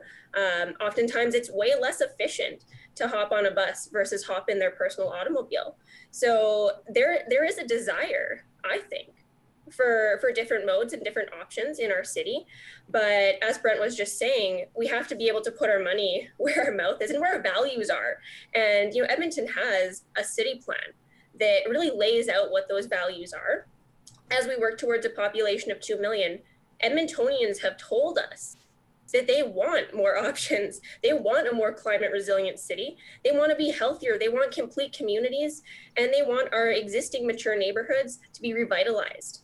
Now, that's what they have told us, and that's what they've told council. So, as a candidate, going in with that knowledge and that understanding that this is not me coming in and trying to say, oh, these are my ideas, this is what I want to do.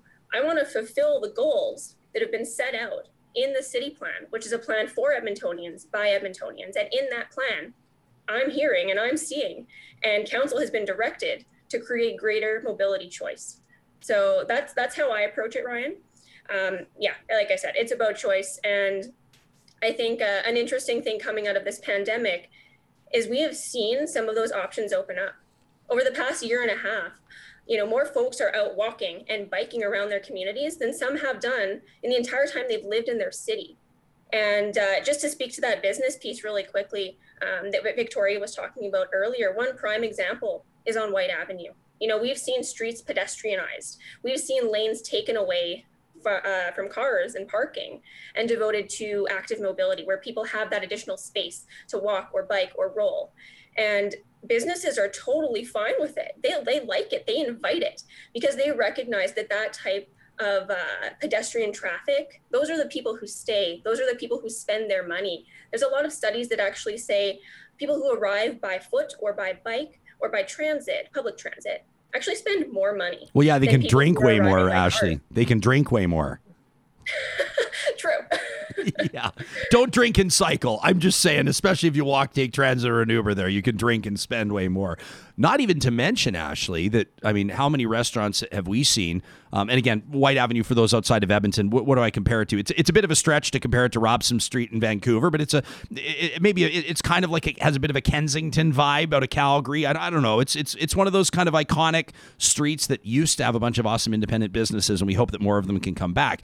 But they've been allowing, there have been programs in place to have restaurants offering temporary sidewalk patios as well, which has eliminated a lot of parking stalls. But I don't think that anybody in their right mind, if they're being honest, would be able to look in Old Strathcona or White Avenue right now and say that it's a bad idea, right? I haven't seen lineups of cars circling trying to find parking. What I have seen is tables packed with people, distanced, obviously. Is it like Sarah's saying, it's like Quinpool in Halifax? Is that how you pronounce it? Victoria, Quinpool, is that like the same type of area? So we do see different initiatives come in, even if they're pilots, that appear to pay off in the short term. Victoria, why don't we go to you? I want to, as we wrap, give everybody a chance to sort of give us a closing thought or something to think about. And maybe I'll ask it in the context of this question, but this is a chance for the three of you to put anything out there in front of our audience that maybe you haven't touched on yet. 50 years from now, what do cities look like in the context of parking and mobility? 50 years from now, how's Halifax going to look different? Wow, 50 years from now, I am hoping that there are not many cars downtown at all. Our hope and our vision and our goal is that Halifax is a leader in pedestrian cycling facilities, and that it's a vibrant, surviving, thriving downtown. We're known worldwide for our beautiful coasts, our wonderful harbor, our wonderful downtown and entertainment districts. And I'm just so looking forward to, not even in 50 years, in a month's time, seeing that vibrancy return to downtown. And that hasn't happened because of parking lots. It's happened because we have, and our colleagues and our council has prioritized public space, public realm, entertainment, and really augmenting the vibrancy of our area. So I hope that that's what Halifax looks like. I think it will be interesting, and I'm interested to hear what the other panelists have to think about what the realm of the electric vehicle looks like, what it looks like for vehicles that are self-driving. We're really focused on that right now in Halifax, and looking at how we can help development plan for that for the future, mixed use development. So maybe you're building a parkade now, but it can turn into residential development in 5 years. Those are the things that we're focused on here in Halifax. Ashley, what does Edmonton look like in 50 years? Ashley? Yeah, so, the city plan gives us a pretty good idea of what we're supposed to look like. And that is a more transit-oriented, walkable, sustainable, fiscally responsible city. And in that city plan, there's a large focus on something called nodes and corridors, where we're able to build up density in key areas of the city, enough density to support local businesses, enough density to keep our schools open, and enough density and diversity of housing so that people can live in ways that work for them.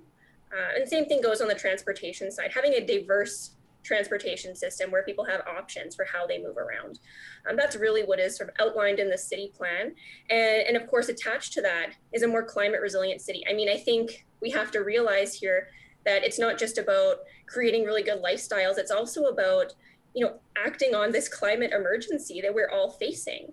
And I think that through land use and through our decisions around transportation, we can make just a huge step towards climate resiliency and really emissions reductions. So that's huge.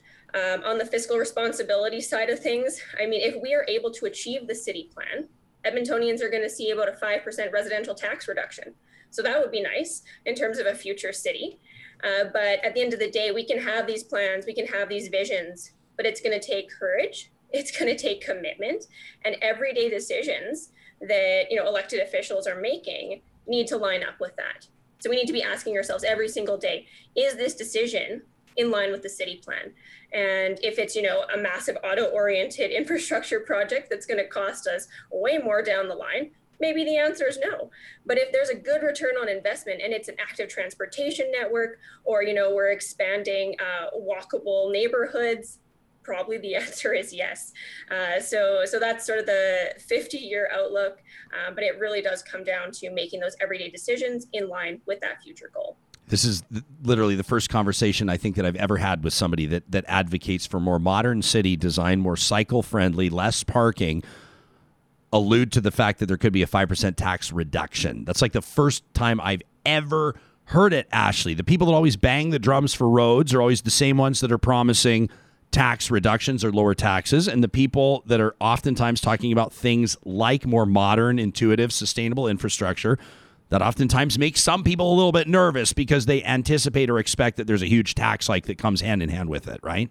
And just to jump on that, Ryan, you know, that's why municipal government and the work we're doing here at the municipal level is so fascinating, is because those types of barriers are often broken down. I mean, you can be in the room with someone who is like hardcore environmentalist, totally all about sustainability, wants to see more bike infrastructure for that reason. And then another person who is all about fiscal responsibility, wants to see lower taxes, wants to see more efficient budgetary decisions, and they can be aligned. I mean, that's the thing that's so beautiful about municipal government, because those types of barriers are broken down and you can arrive at the same place.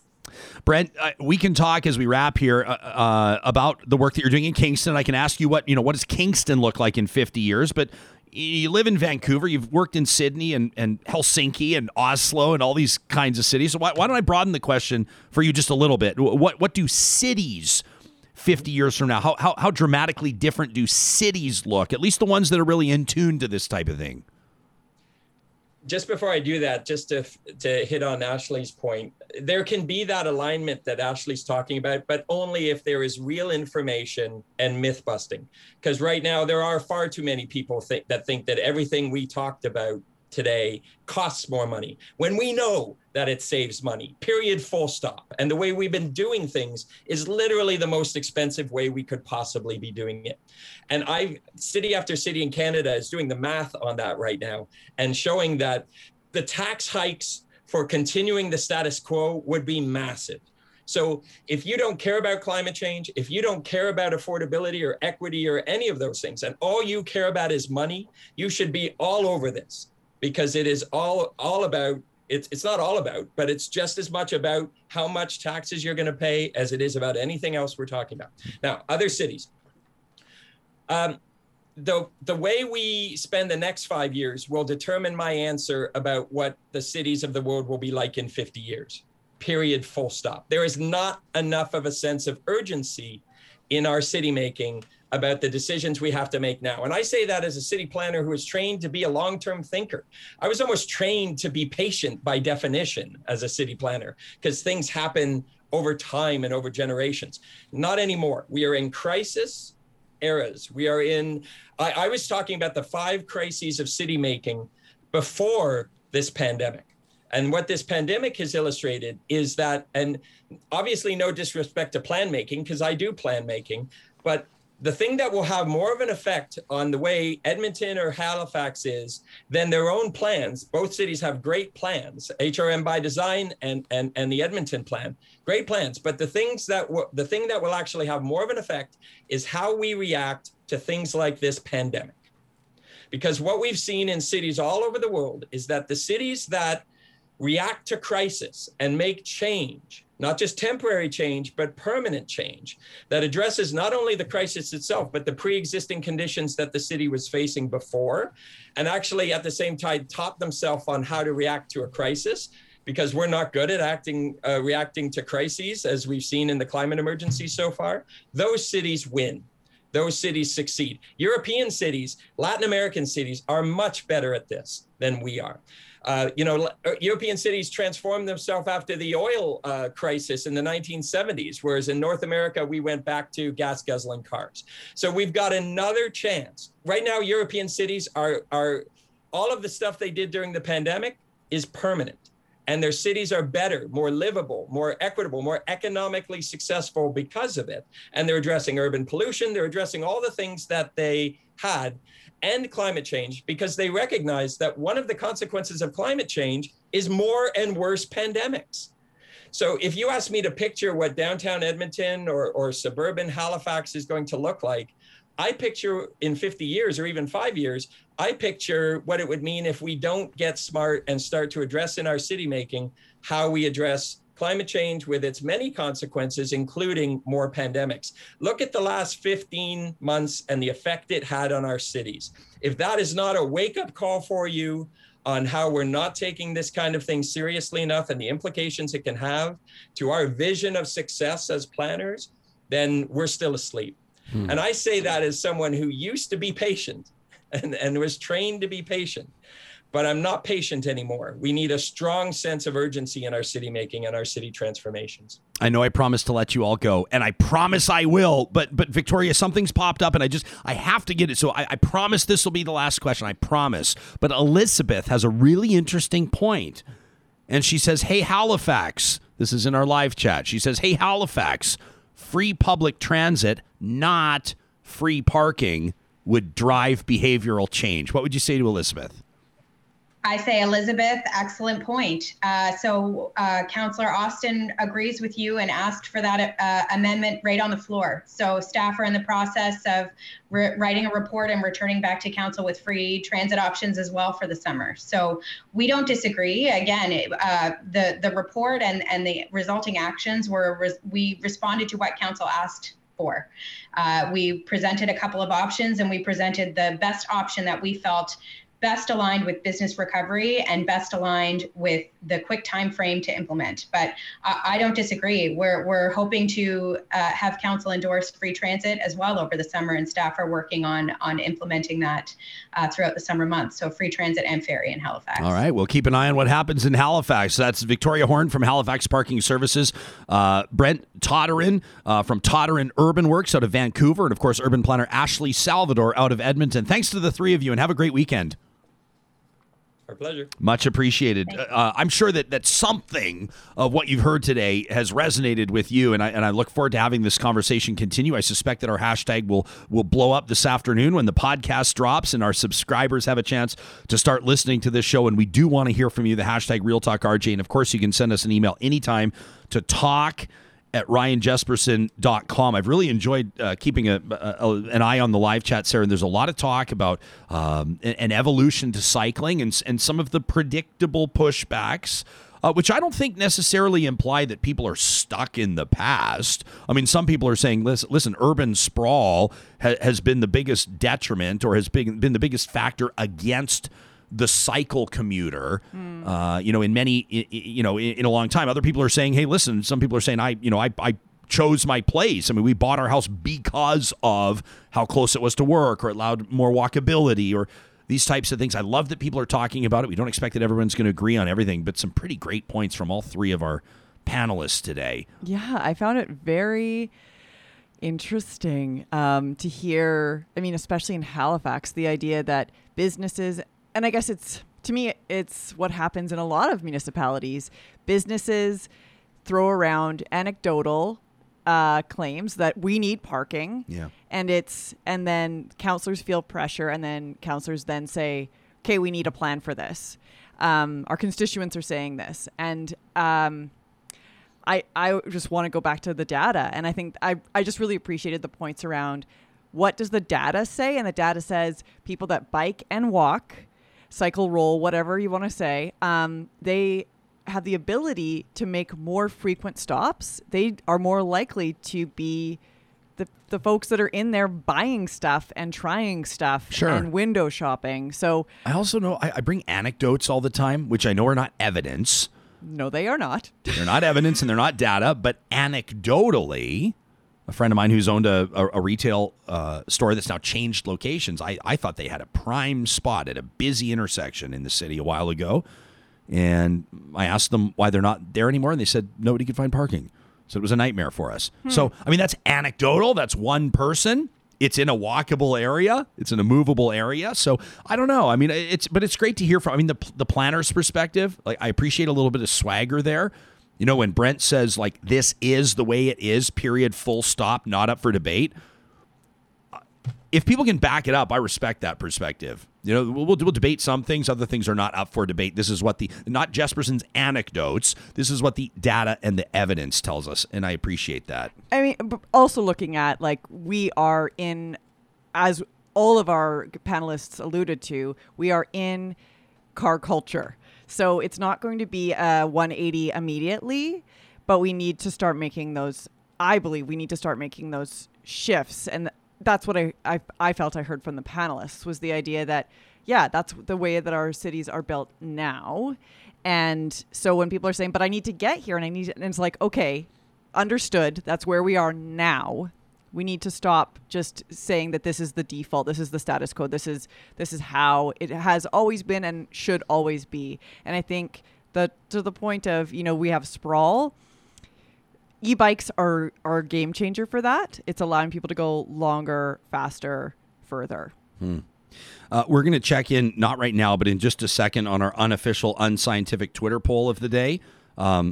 Less important, admittedly, than conversations around urban design and parking. But we're gonna take on I would say divisive question, but the statistics show otherwise. In just a second, on wearing shoes in the house. Right now, though, let me remind you that at powered.ca, Athabasca University presenting Power Ed. This is online, on-demand learning, an amazing opportunity for you to gain some certification, to gain some knowledge in areas that really matter, especially this sort of. Can you call it a post-pandemic? Like we're looking ahead to the... Can it be the... That's very optimistic. I love that. This is very glass half full. I love it. We are in the post-pandemic era. And that means that people are looking to become better certified in areas like machine learning and artificial intelligence and digital wellness. And maybe you are more optimistic than you've ever been because the job market is going to be hungry for the skills you bring. Powered.ca is a great way to broaden your skill set. And right now, with a lot of people, especially through Pride Month, especially as we take a look at the relationships with the federal government and Indigenous people, more and more people are talking about allyship and inclusion. And right now, to celebrate Pride Month, PowerEd is offering up a 10% discount. You can see the website right here, powered.ca, a 10% discount for Real Talk audience members. 10% off the cost of a course. This is amazing. Visit powered.ca, use RealTalk10. That's the promo code RealTalk10 at checkout to claim your offer. They've got a new micro course, Embracing Allyship and Inclusion. Very cool stuff from Athabasca University's Power Ed. Also wanted to remind you that if all this talk about sustainability and the conversations around your table include sustainable energy, green energy, and you're wondering, hey, I mean, the cost is dropping on solar. The tech is way better than it was 5 or 6 years ago. Maybe today's the day to look up kubyenergy.ca. Jake and his team have head offices in Edmonton. They're working out of Kamloops, 2 teams across Western Canada doing all kinds of solar installations. You don't have to know the first thing about it. That's why you go to the experts at Kuby Energy. And a reminder, Kuby presents Positive Reflections every Monday. If something has absolutely made your day, if something has just infused joy into your life, if it's filled your bucket, like we say in our house, we'd love to get your email to talk@ryanjesperson.com. Label it Positive Reflections and send us what you've got. Our unofficial unscientific Twitter poll this morning, prompted by a piece in the National Post, my pal Tristan Hopper writing that. By the way, when we mentioned we'll get Hopper on the show, half the audience was like, yes! And then the other half on the live chat were like, boo! And I thought, perfect. Perfect. Mwah! Yeah. Is it okay to wear shoes inside the house? As of right now, this has been up for, about an hour and 20 minutes. We've got 1,800 votes. You hit something there. You hit a nerve. I don't know if it was me or you, but somebody did. 80% of respondents, like 80% on the nose, say hard no. And what you've done here, Hoyles, in putting this unofficial, unscientific poll together, what I like about what you did, you didn't pussyfoot around it. You didn't tiptoe in the tulips, as my pal Laws says. You didn't leave a third option of it's complicated or it depends. You have yup and hard no. Well, I just felt like I wanted some divisive, or I should say decisive rather, not divisive, decisive polling. Well, you wanted divisive, let's be honest. It's okay.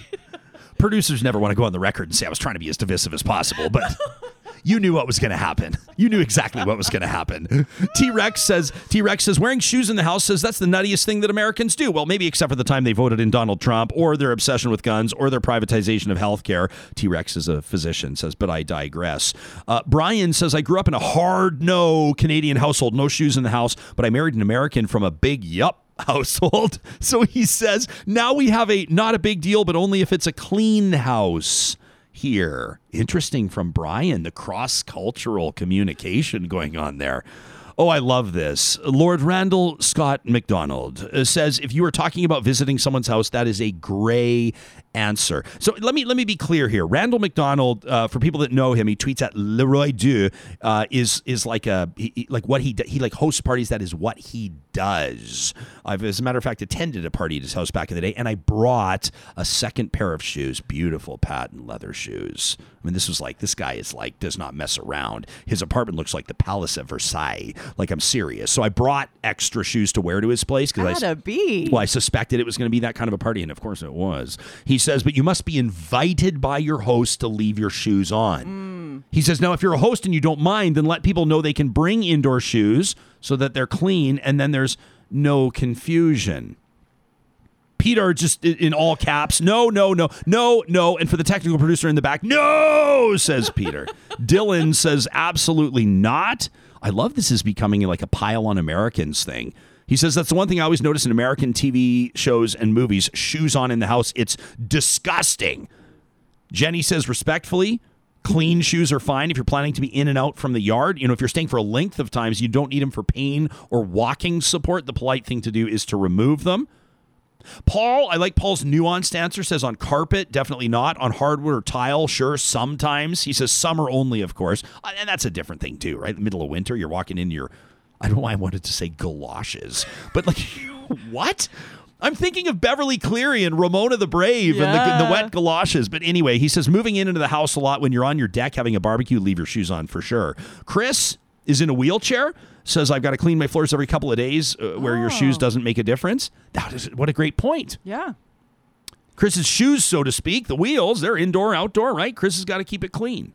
I mean, that's what I would wonder about, because the shoes, summer or winter, whether or not it's like moisture, there's still germs. And so to Chris's point that he's cleaning the floors every couple of days. Yeah. Amy says, I voted no, but I do think that some households have like inside shoes, and the practice is common in other cultures like Japanese cultures. Oh, I guess I could have put in the Twitter poll. Is it okay to wear shoes from the outdoors to the indoors? But now you're getting too complicated. Yeah, that's true. Now we just like yes or no.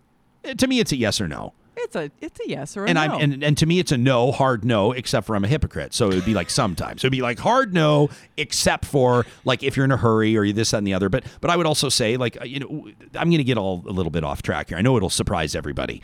But I think of like our home is 108 years old. And so like the wood of it is a beautiful thing. And we recently had the hardwood floors redone, but not completely renewed. In other words, we wanted some of the dents and the grooves, like some of them. And we needed, it needed some repair. It needed some attention to allow it to be there for another 100 years. But the dings and the dents, to me, you know what those are? Those are like sock hops. You know, those are family parties. That's like someone came, I'm making all this up in my mind. Those are memories. But it's like someone came home from World War I or someone came home from World War II and the family threw a big party and and someone like dropped a cigarette on the floor and it like burned its way in, and then someone dropped a thing and it scuffed and they'll never forget it. And the hand railing that's 108 years old, like what happened? Like was a young girl coming down for her high school graduation and her mom saw her for the first time and burst into tears, or was there something where like, the mom to be was like grasping the hand railing and said and announced that she was expecting for the first time, and there was joy and all that. Like I envision the touch, the nature of it. Like I lay on the floor. I'm like a real off camera. I'm a bit of a weirdo, but like I connect with places and I connect with spaces. And I think that like if you're having the big welcome back from World War II party, you got to have the shoes on in the house. It's a party, for Pete's sake. So I think that there's still no shoes. Jeez. It always makes me feel like I'm at a kid's birthday party. You show up and you bring like a nice bottle of scotch and you come in and you're all dressed up and your shoes perfectly match your belt. And then everyone's like, shoes off at the door. When does Ronald McDonald show up to make balloon animals for everybody? It just feels a little... So you're saying that wearing shoes inside the house is the adult thing to do? What I'm saying, and don't you put words in my mouth. What I'm saying is that I'm obviously all twisted up on this. And if I could on the Twitter poll, I'd probably be changing my answer every 5 minutes. There was a very important tweet that came in, actually. I know exactly what you're talking about. A very important tweet. Are you wanting me to show this one? I feel that I can call it up very quickly. Are you talking about wildly popular influencer and lifestylist Carrie Skelton? I think I would be. Are you talking about she behind CarrieSkelton.com, who just happens to be my wife? You can see right here she's retweeted what we're doing, and she says, "Oh, I'm so glad you're doing this poll." She says, "I'm so glad you're doing this poll." What you've done is created problems for me at home, Sarah. You're welcome. Because now Carrie will have statistical evidence. I'll have to remind her that unfortunately our Twitter polls are unscientific and unofficial. But she'll be able to say to me, "Sweetheart, with 1,934 votes after just 90 minutes, 80% of people believe that you yourself are a caveman. And I've been right the entire time. And I will have to acknowledge this, which I shall, with dignity and respect." I also wanted to touch on something else if I could, and this is more going to be for our YouTube viewers than it is for our podcast listeners. But yesterday, we spent some time talking to Dr. Fairless, this vet, who took us into serious subject matter, the mental health challenges that veterinarians and vet techs and people in the office that are working with animals oftentimes face. Way higher rates of suicidal ideation and death by suicide. We went, what? Really? Maybe not totally a surprise once you start to think about it, once you start to get into it, but a really powerful conversation. What I think was even more powerful, not like it's a competition, but you and I started talking after. And when we started speaking after, and we started talking about pets, and you and I didn't plan on doing it, Sarah. We didn't plan to be talking about this, but it started this conversation that continued through the day, and everybody started sharing their photos. I'd like to kick this off by recognizing an animal that's very special to me. So if we could get this photo up, this is Moses, and this is our boxer. He is an absolutely beautiful, beautiful boy. And he is just on his best behavior. You can see here with his bow tie. This photo is from his feature in Avenue magazine, where he was one of the featured dogs of Edmonton. He was on the centerfold with Connor McDavid's dog, and Moses was very proud of that. Moses today turns 9. It's Moses' birthday today. Happy birthday. And so we will be celebrating him. Last year for his 8th birthday, I didn't forget his birthday was coming up, but I sort of lost track of the way that the household works. And I looked into the fridge, and Carrie had just gone shopping at Friesen Brothers. And I was like, oh, wow. I was like, wonderful. We have this grass-fed ground bison. And she heard me. I was like, ooh. I'm like, bison. She's like, leave that alone.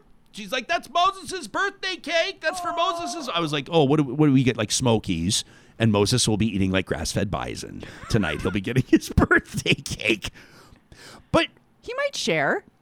Yeah, I mean, you don't know Moses. No, okay. He won't. He's like, who's a good boy? And he's like, I'm a good boy. And you're like, Moses, you're so sweet. And he's like nuzzling up to the 3-month-old infant. And everyone's like, oh, boxers are so wonderful with kids and they're so good. And then another dog will come sniffing around Moses' food. And he's like, and you're like, oh, jeez. Whoa. Easy there. Easy, boy. So he's one of those. So there's not a lot of sharing of the birthday cake. Maybe we'll slice off a piece for Monroe for his sister, the black lab. And you? Are you going to get a slice? Probably not. Probably not. So you shared with us your photo, and I don't have it. I just wanted, this is like, we could do this for Positive Reflections on Monday, but I'd rather just do it today because I'm about to get everybody all whipped in a frenzy with trash talk. And then we'll like leave on the weekend with our blood pressure at like whatever the high number is, 180 over 110 or something like that, making it up. But let's get into this because I loved what you did, Real Talkers. And there's more coming in now, and I know there's going to be more. But Corrine said, meet Trisket. She said, we were talking about saying goodbye to your dog. We were talking about really difficult decisions. It was heavy subject matter about when it's time to let your dog or cat or animal cross the rainbow bridge. And people were writing in to say, I'm weeping as I'm listening to this podcast. And Corrine said, meet Trisket. She said, our dogs have always lived their best lives, and we've always held them as we've let them go. We owe them that much. Corrine says, also, I'm crying. I just want to scroll through. Look at this, Brad. This is Daisy Dane. What a beautiful, beautiful girl. MJWS says, if you got no fur babies, you got no character. I mean, I love this. Look at this. Albert says, this is my little feral cat, adopted a street kitty. Lots of claws and teeth at first, but he's really grown up. Says, keeping this little guy fed and happy is one of the main reasons I'm still alive. What a comment from Albert. I feel so, my heart hurts for Toby, who says we lost our Copper, beautiful spaniel. We lost Copper on Mother's Day 2020, who passed after surgery. What about this from Nancy? Nancy says, this is Andy and Corky. They were best buddies the second they set eyes on each other. Says both have passed on now, several years away. My eyes are filled with tears. My lip is quivering. If love could have saved them, they would live forever. Nancy, that is so beautiful. Sheena shared with us Chino. Look at Chino. Handsome boy. Chino kind of strikes me as what I was just describing as Moses, like, oh, you're such a good puppy, and then like, do not mess with Chino, right? Chino was born to a street mama, says Sheena. Rescued at 10 weeks, malnourished, timid. Sheena says rescuing is the most beautiful experience. He is grateful, brilliant, gentle, and a serious fan of cuddling. We're lucky to be his family. That from Sheena, who says vets are heroes, by the way. Look at this. The husband of Sharon says, Ms. Bailey Bones supervising my Twitter. I love it. Mike shares another photo of Fergus. You remember we celebrated Fergus on Positive Reflections a couple weeks ago. He says, here he is with his younger brother, Clark. Shitter's full, Clark. No, probably. Am I missing a reference? Fergus and Clark, is that from a movie? Did you hear about? No idea. Do you remember hearing my thing when I really stepped into it? When Sam Brooks exhibited me as having like zero cultural knowledge, was he talking about the Sharks and the Jets? Yeah. And I was like, we're talking about rivalries, and he's like, that's like the Sharks and the Jets. I'm like, that's not a rivalry. The Sharks and Jets have never had a single playoff series. What are you talking about? And he's like, West Side Story, man. West Side Story. I was like, right. Nancy, they rescued their elder pup Josephine 3 years ago, but I love this. Nancy says it turns out she rescued us. I'm grateful. Look at these eyes. She says, I'm grateful each and every day that she chose us. Mike, Vinny Van Gogh, look at this. Look at that. Is that a husky or a Malamute? I'm not sure. Very Malamute-y. Yeah, it says Vinny Van Gogh is my best friend and he tries very hard to be a good boy. Vinny Van Gogh. Look at that dog. That's the type of dog where you look at that dog and you go, dogs came from wolves, and you go, yeah. Absolutely. Yeah, Vinny Van Gogh is the guy that, like, if you're the thief, if you're the burglar coming in through the doggy door and then you see Vinny Van Gogh waiting for you on the other side, you're gone. Okay, bye. Oh, look at this from Gary. Gary says, we said goodbye to our Stitches. Stitches, Mark. Oh, pardon me, March. So the Stitches, on March 7th, they said goodbye, almost 18 years old. Stitches. May beautiful Stitches rest in peace and power. Love this Rink Rat. I love the hip reference. Opie on the left and Grace, too, on the right. Look at those dogs. Crazy James, this is Dinah. What a beautiful cat, letting James know that she is the boss. James, you work in sports memorabilia. What's up with all those McFarlane figurines? Cujo on the Oilers? You kidding me? Marley said goodbye to their Penny Girl in November.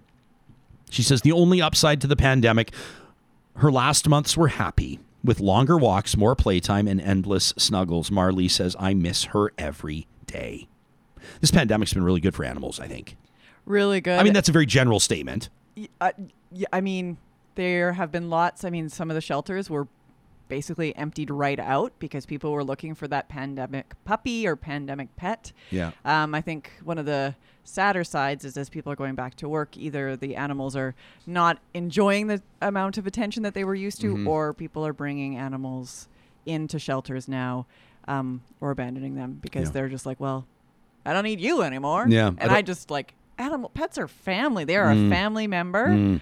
Oh, did I ask you this? I didn't ask you this on air. Sometimes I'm like, did I ask you this on air or off air? I don't even know if I asked you it at all. I'm actually glad there's plexiglass between us because you might come at me for this question. But my buddy asked me this the other day, and I answered very quickly. Not everyone. Would you sell your dog for $1 million right now? Right now. Come on. $1 million. Absolutely not. $1 million. No. You know that yesterday we were talking about the vaccine lotto, and I was like, I don't know if I'm going to enter in that. So that shouldn't come as a total shocker. I think I might do another unscientific, unofficial Twitter poll. People are going to judge me for asking the question, but would you sell your dog for $1 million? $1 million. But do you get to see them afterwards, or is it like... Sure. You know what? This is so dark. I'm not going to say who she is across the hall, but we asked one of our, neighbors here. This is so horrible. If you stick around 2 hours into Real Talk on a Friday, sometimes one of the privileges that you enjoy is that we will start asking unconventional or more offensive questions. You know what she says to me across the hall? She says, the better question would be, would you kill your dog for $1 million? And I said, what are you talking about? She says, well, it's too easy. Sarah, it's a joke. But she says it's too easy to ask, would you give it away or would you sell it? Because you could just go visit it. She says the question should be, would you put your dog down for $1 million? I was like, that's deep and heavy. You'd actually learn something. You look so appalled right now. You would learn a lot. I bet you there's people that would. Of course there's people that would. Of course there are people $1 million. that would. Well, this is how we can separate people in society. These are the questions we should be asking. You get more insight. Look at how I've never seen you look so troubled in your entire life. I've known you for 7 weeks, but... So you wouldn't sell your dog for $1 million? Never. Do I dare look into the live chat right now and see what people are saying? Do I dare look into the live chat? Daniel says, he says, I wouldn't sell my dog for $1 million. I wouldn't live to spend it. My wife would kill me. Nicole says, how do you sell a family member? Sandra says, you don't sell a loved one. Miranda would sell her teenager for $1 million. James, not a chance. James would sell his cats for $1 million. Nadine would sell her husband for $1 million, but not her dog. And Blake says money isn't everything. Okay. And then Doug is coming to the defense of Americans in the live chat, which I appreciate as well. But we've moved on from our shoes in the house conversation. I want to get back to some more of these. Amy, her babies Eeyore and Petite crossed the Rainbow Bridge a couple of years back. Says, I'm so thankful that I work from home. I was crying during Sarah's remembrance of her dog. Loving our pets, says Amy, makes us more human. Steffi shared, we lost baby Ruth on July 22nd of 2018. Look at that beautiful girl. Luckily, we still have sweet Bianca, but she misses her big sister.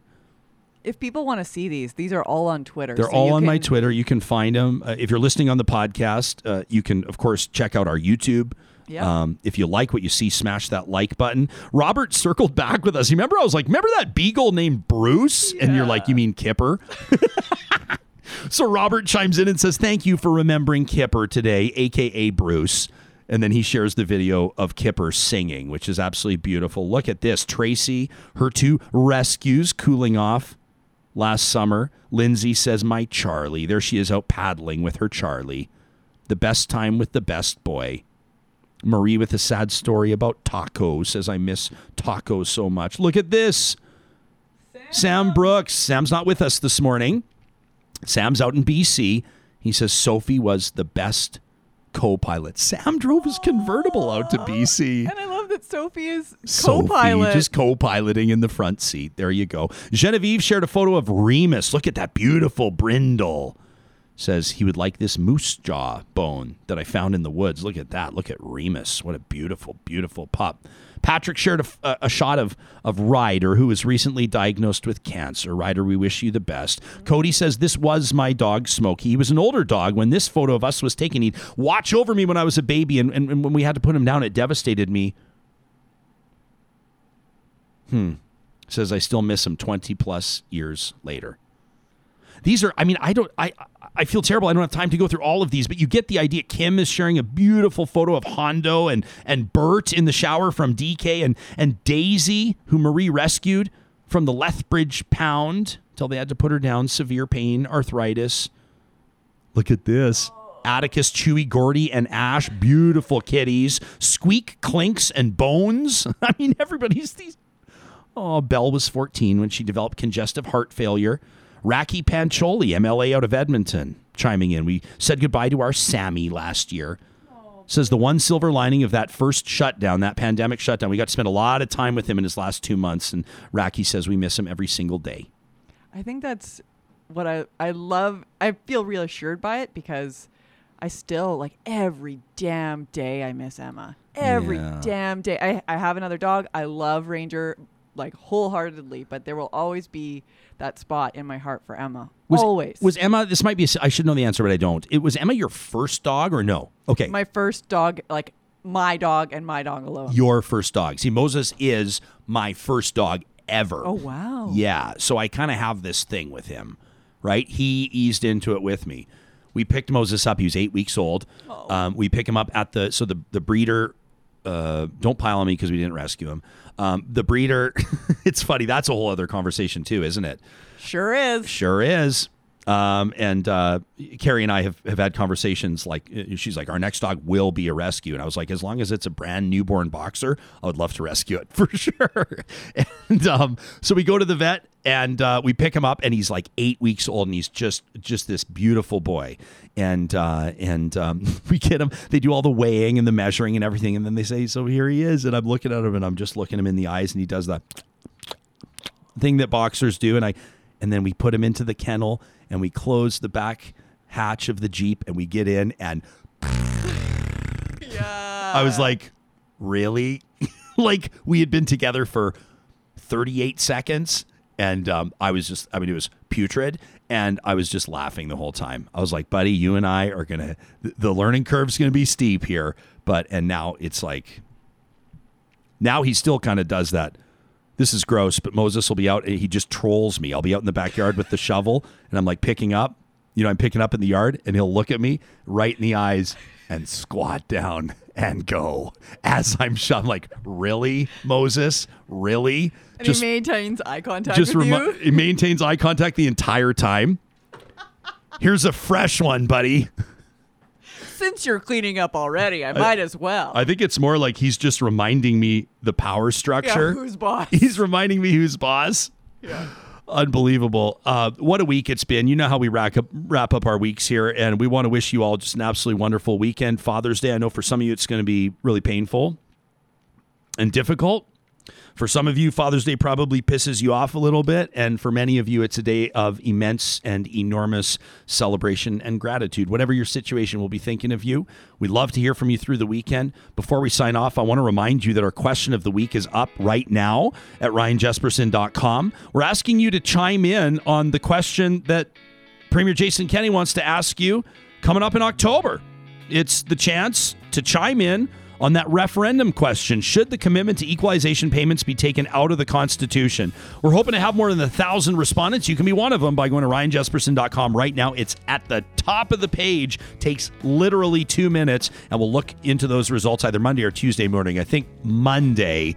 The team at Local Waste for more than 25 years has been independently family-owned and operating across the province of Alberta, but they're growing and expanding, and they're also making sure that their clients, their partners, their customers, and potential customers know what the landscape looks like when it comes to waste management. There's a bit of an issue right now with another company, a new player in the market, what it appears to be kind of misleading people and almost allegedly tricking them. You see how careful I am when I say this? Almost allegedly tricking people into signing new deals that aren't the best for their business. Local Waste sniffed it out. They saw that stinks, and they want to make sure that you remember anytime something stinks when it comes to your business, you should get in touch with Local Waste. Give Mikkel a call and say, what the hell is Jesperson talking about, this shady business? He'll know what we're getting at. He'll bring you up to speed. Make the decisions best for your business with Local Waste at localwaste.ca. You know, each and every Friday, the team at Local Waste also gives us an opportunity to get things off our chest. We receive emails to talk@ryanjesperson.com. We put them in front of you. It's a little feature we like to call Trash Talk.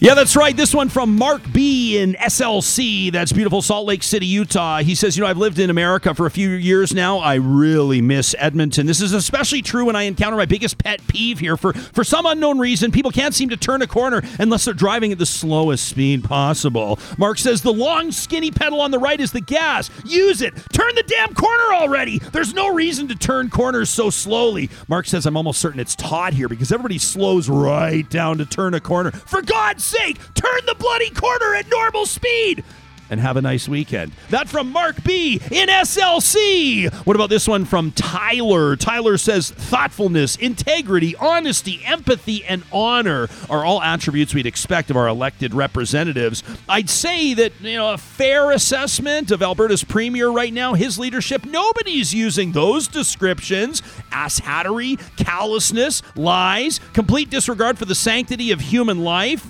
Says, I don't know. Seems to me this guy doesn't give two shits about people, including people dealing with addictions. Check out the numbers, knucklehead. People are dying because of shitty policies. Says Tyler, I'm tired of this garbage. In a sense, though, this trash talk submission is a thank you rant. He says, you guys have pushed me into action. Jespo, Sarah, Sam, this platform is making me more aware that I need to get further engaged. Try to be a better human. He says, you know what?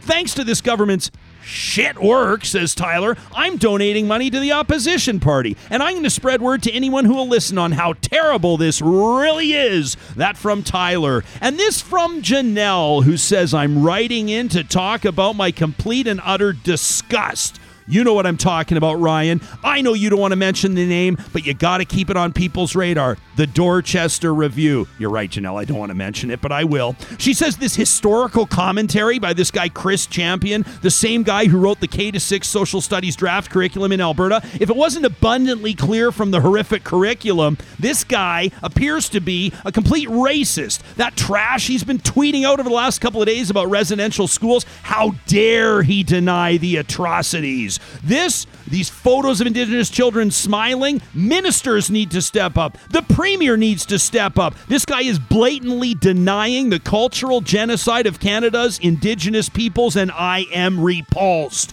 In Alberta, we need to work on being anti-racist, not allowing heinous racist actions, and the likes of this guy go challenged and unreprimanded. The province is watching. Our youth is watching. Our Indigenous communities are watching. Our marginalized groups are watching. The Premier needs to act. The Premier needs to have this social studies draft curriculum rewritten. This must be undertaken for the future of the province and for actual truth and reconciliation to take place. Our government needs to do the right thing. That from Janelle. We love it. We want your emails 7 days a week. Talk@ryanjesperson.com is how you can get featured on Trash Talk. Have an amazing weekend. Stay safe out there, and we'll talk to you Monday.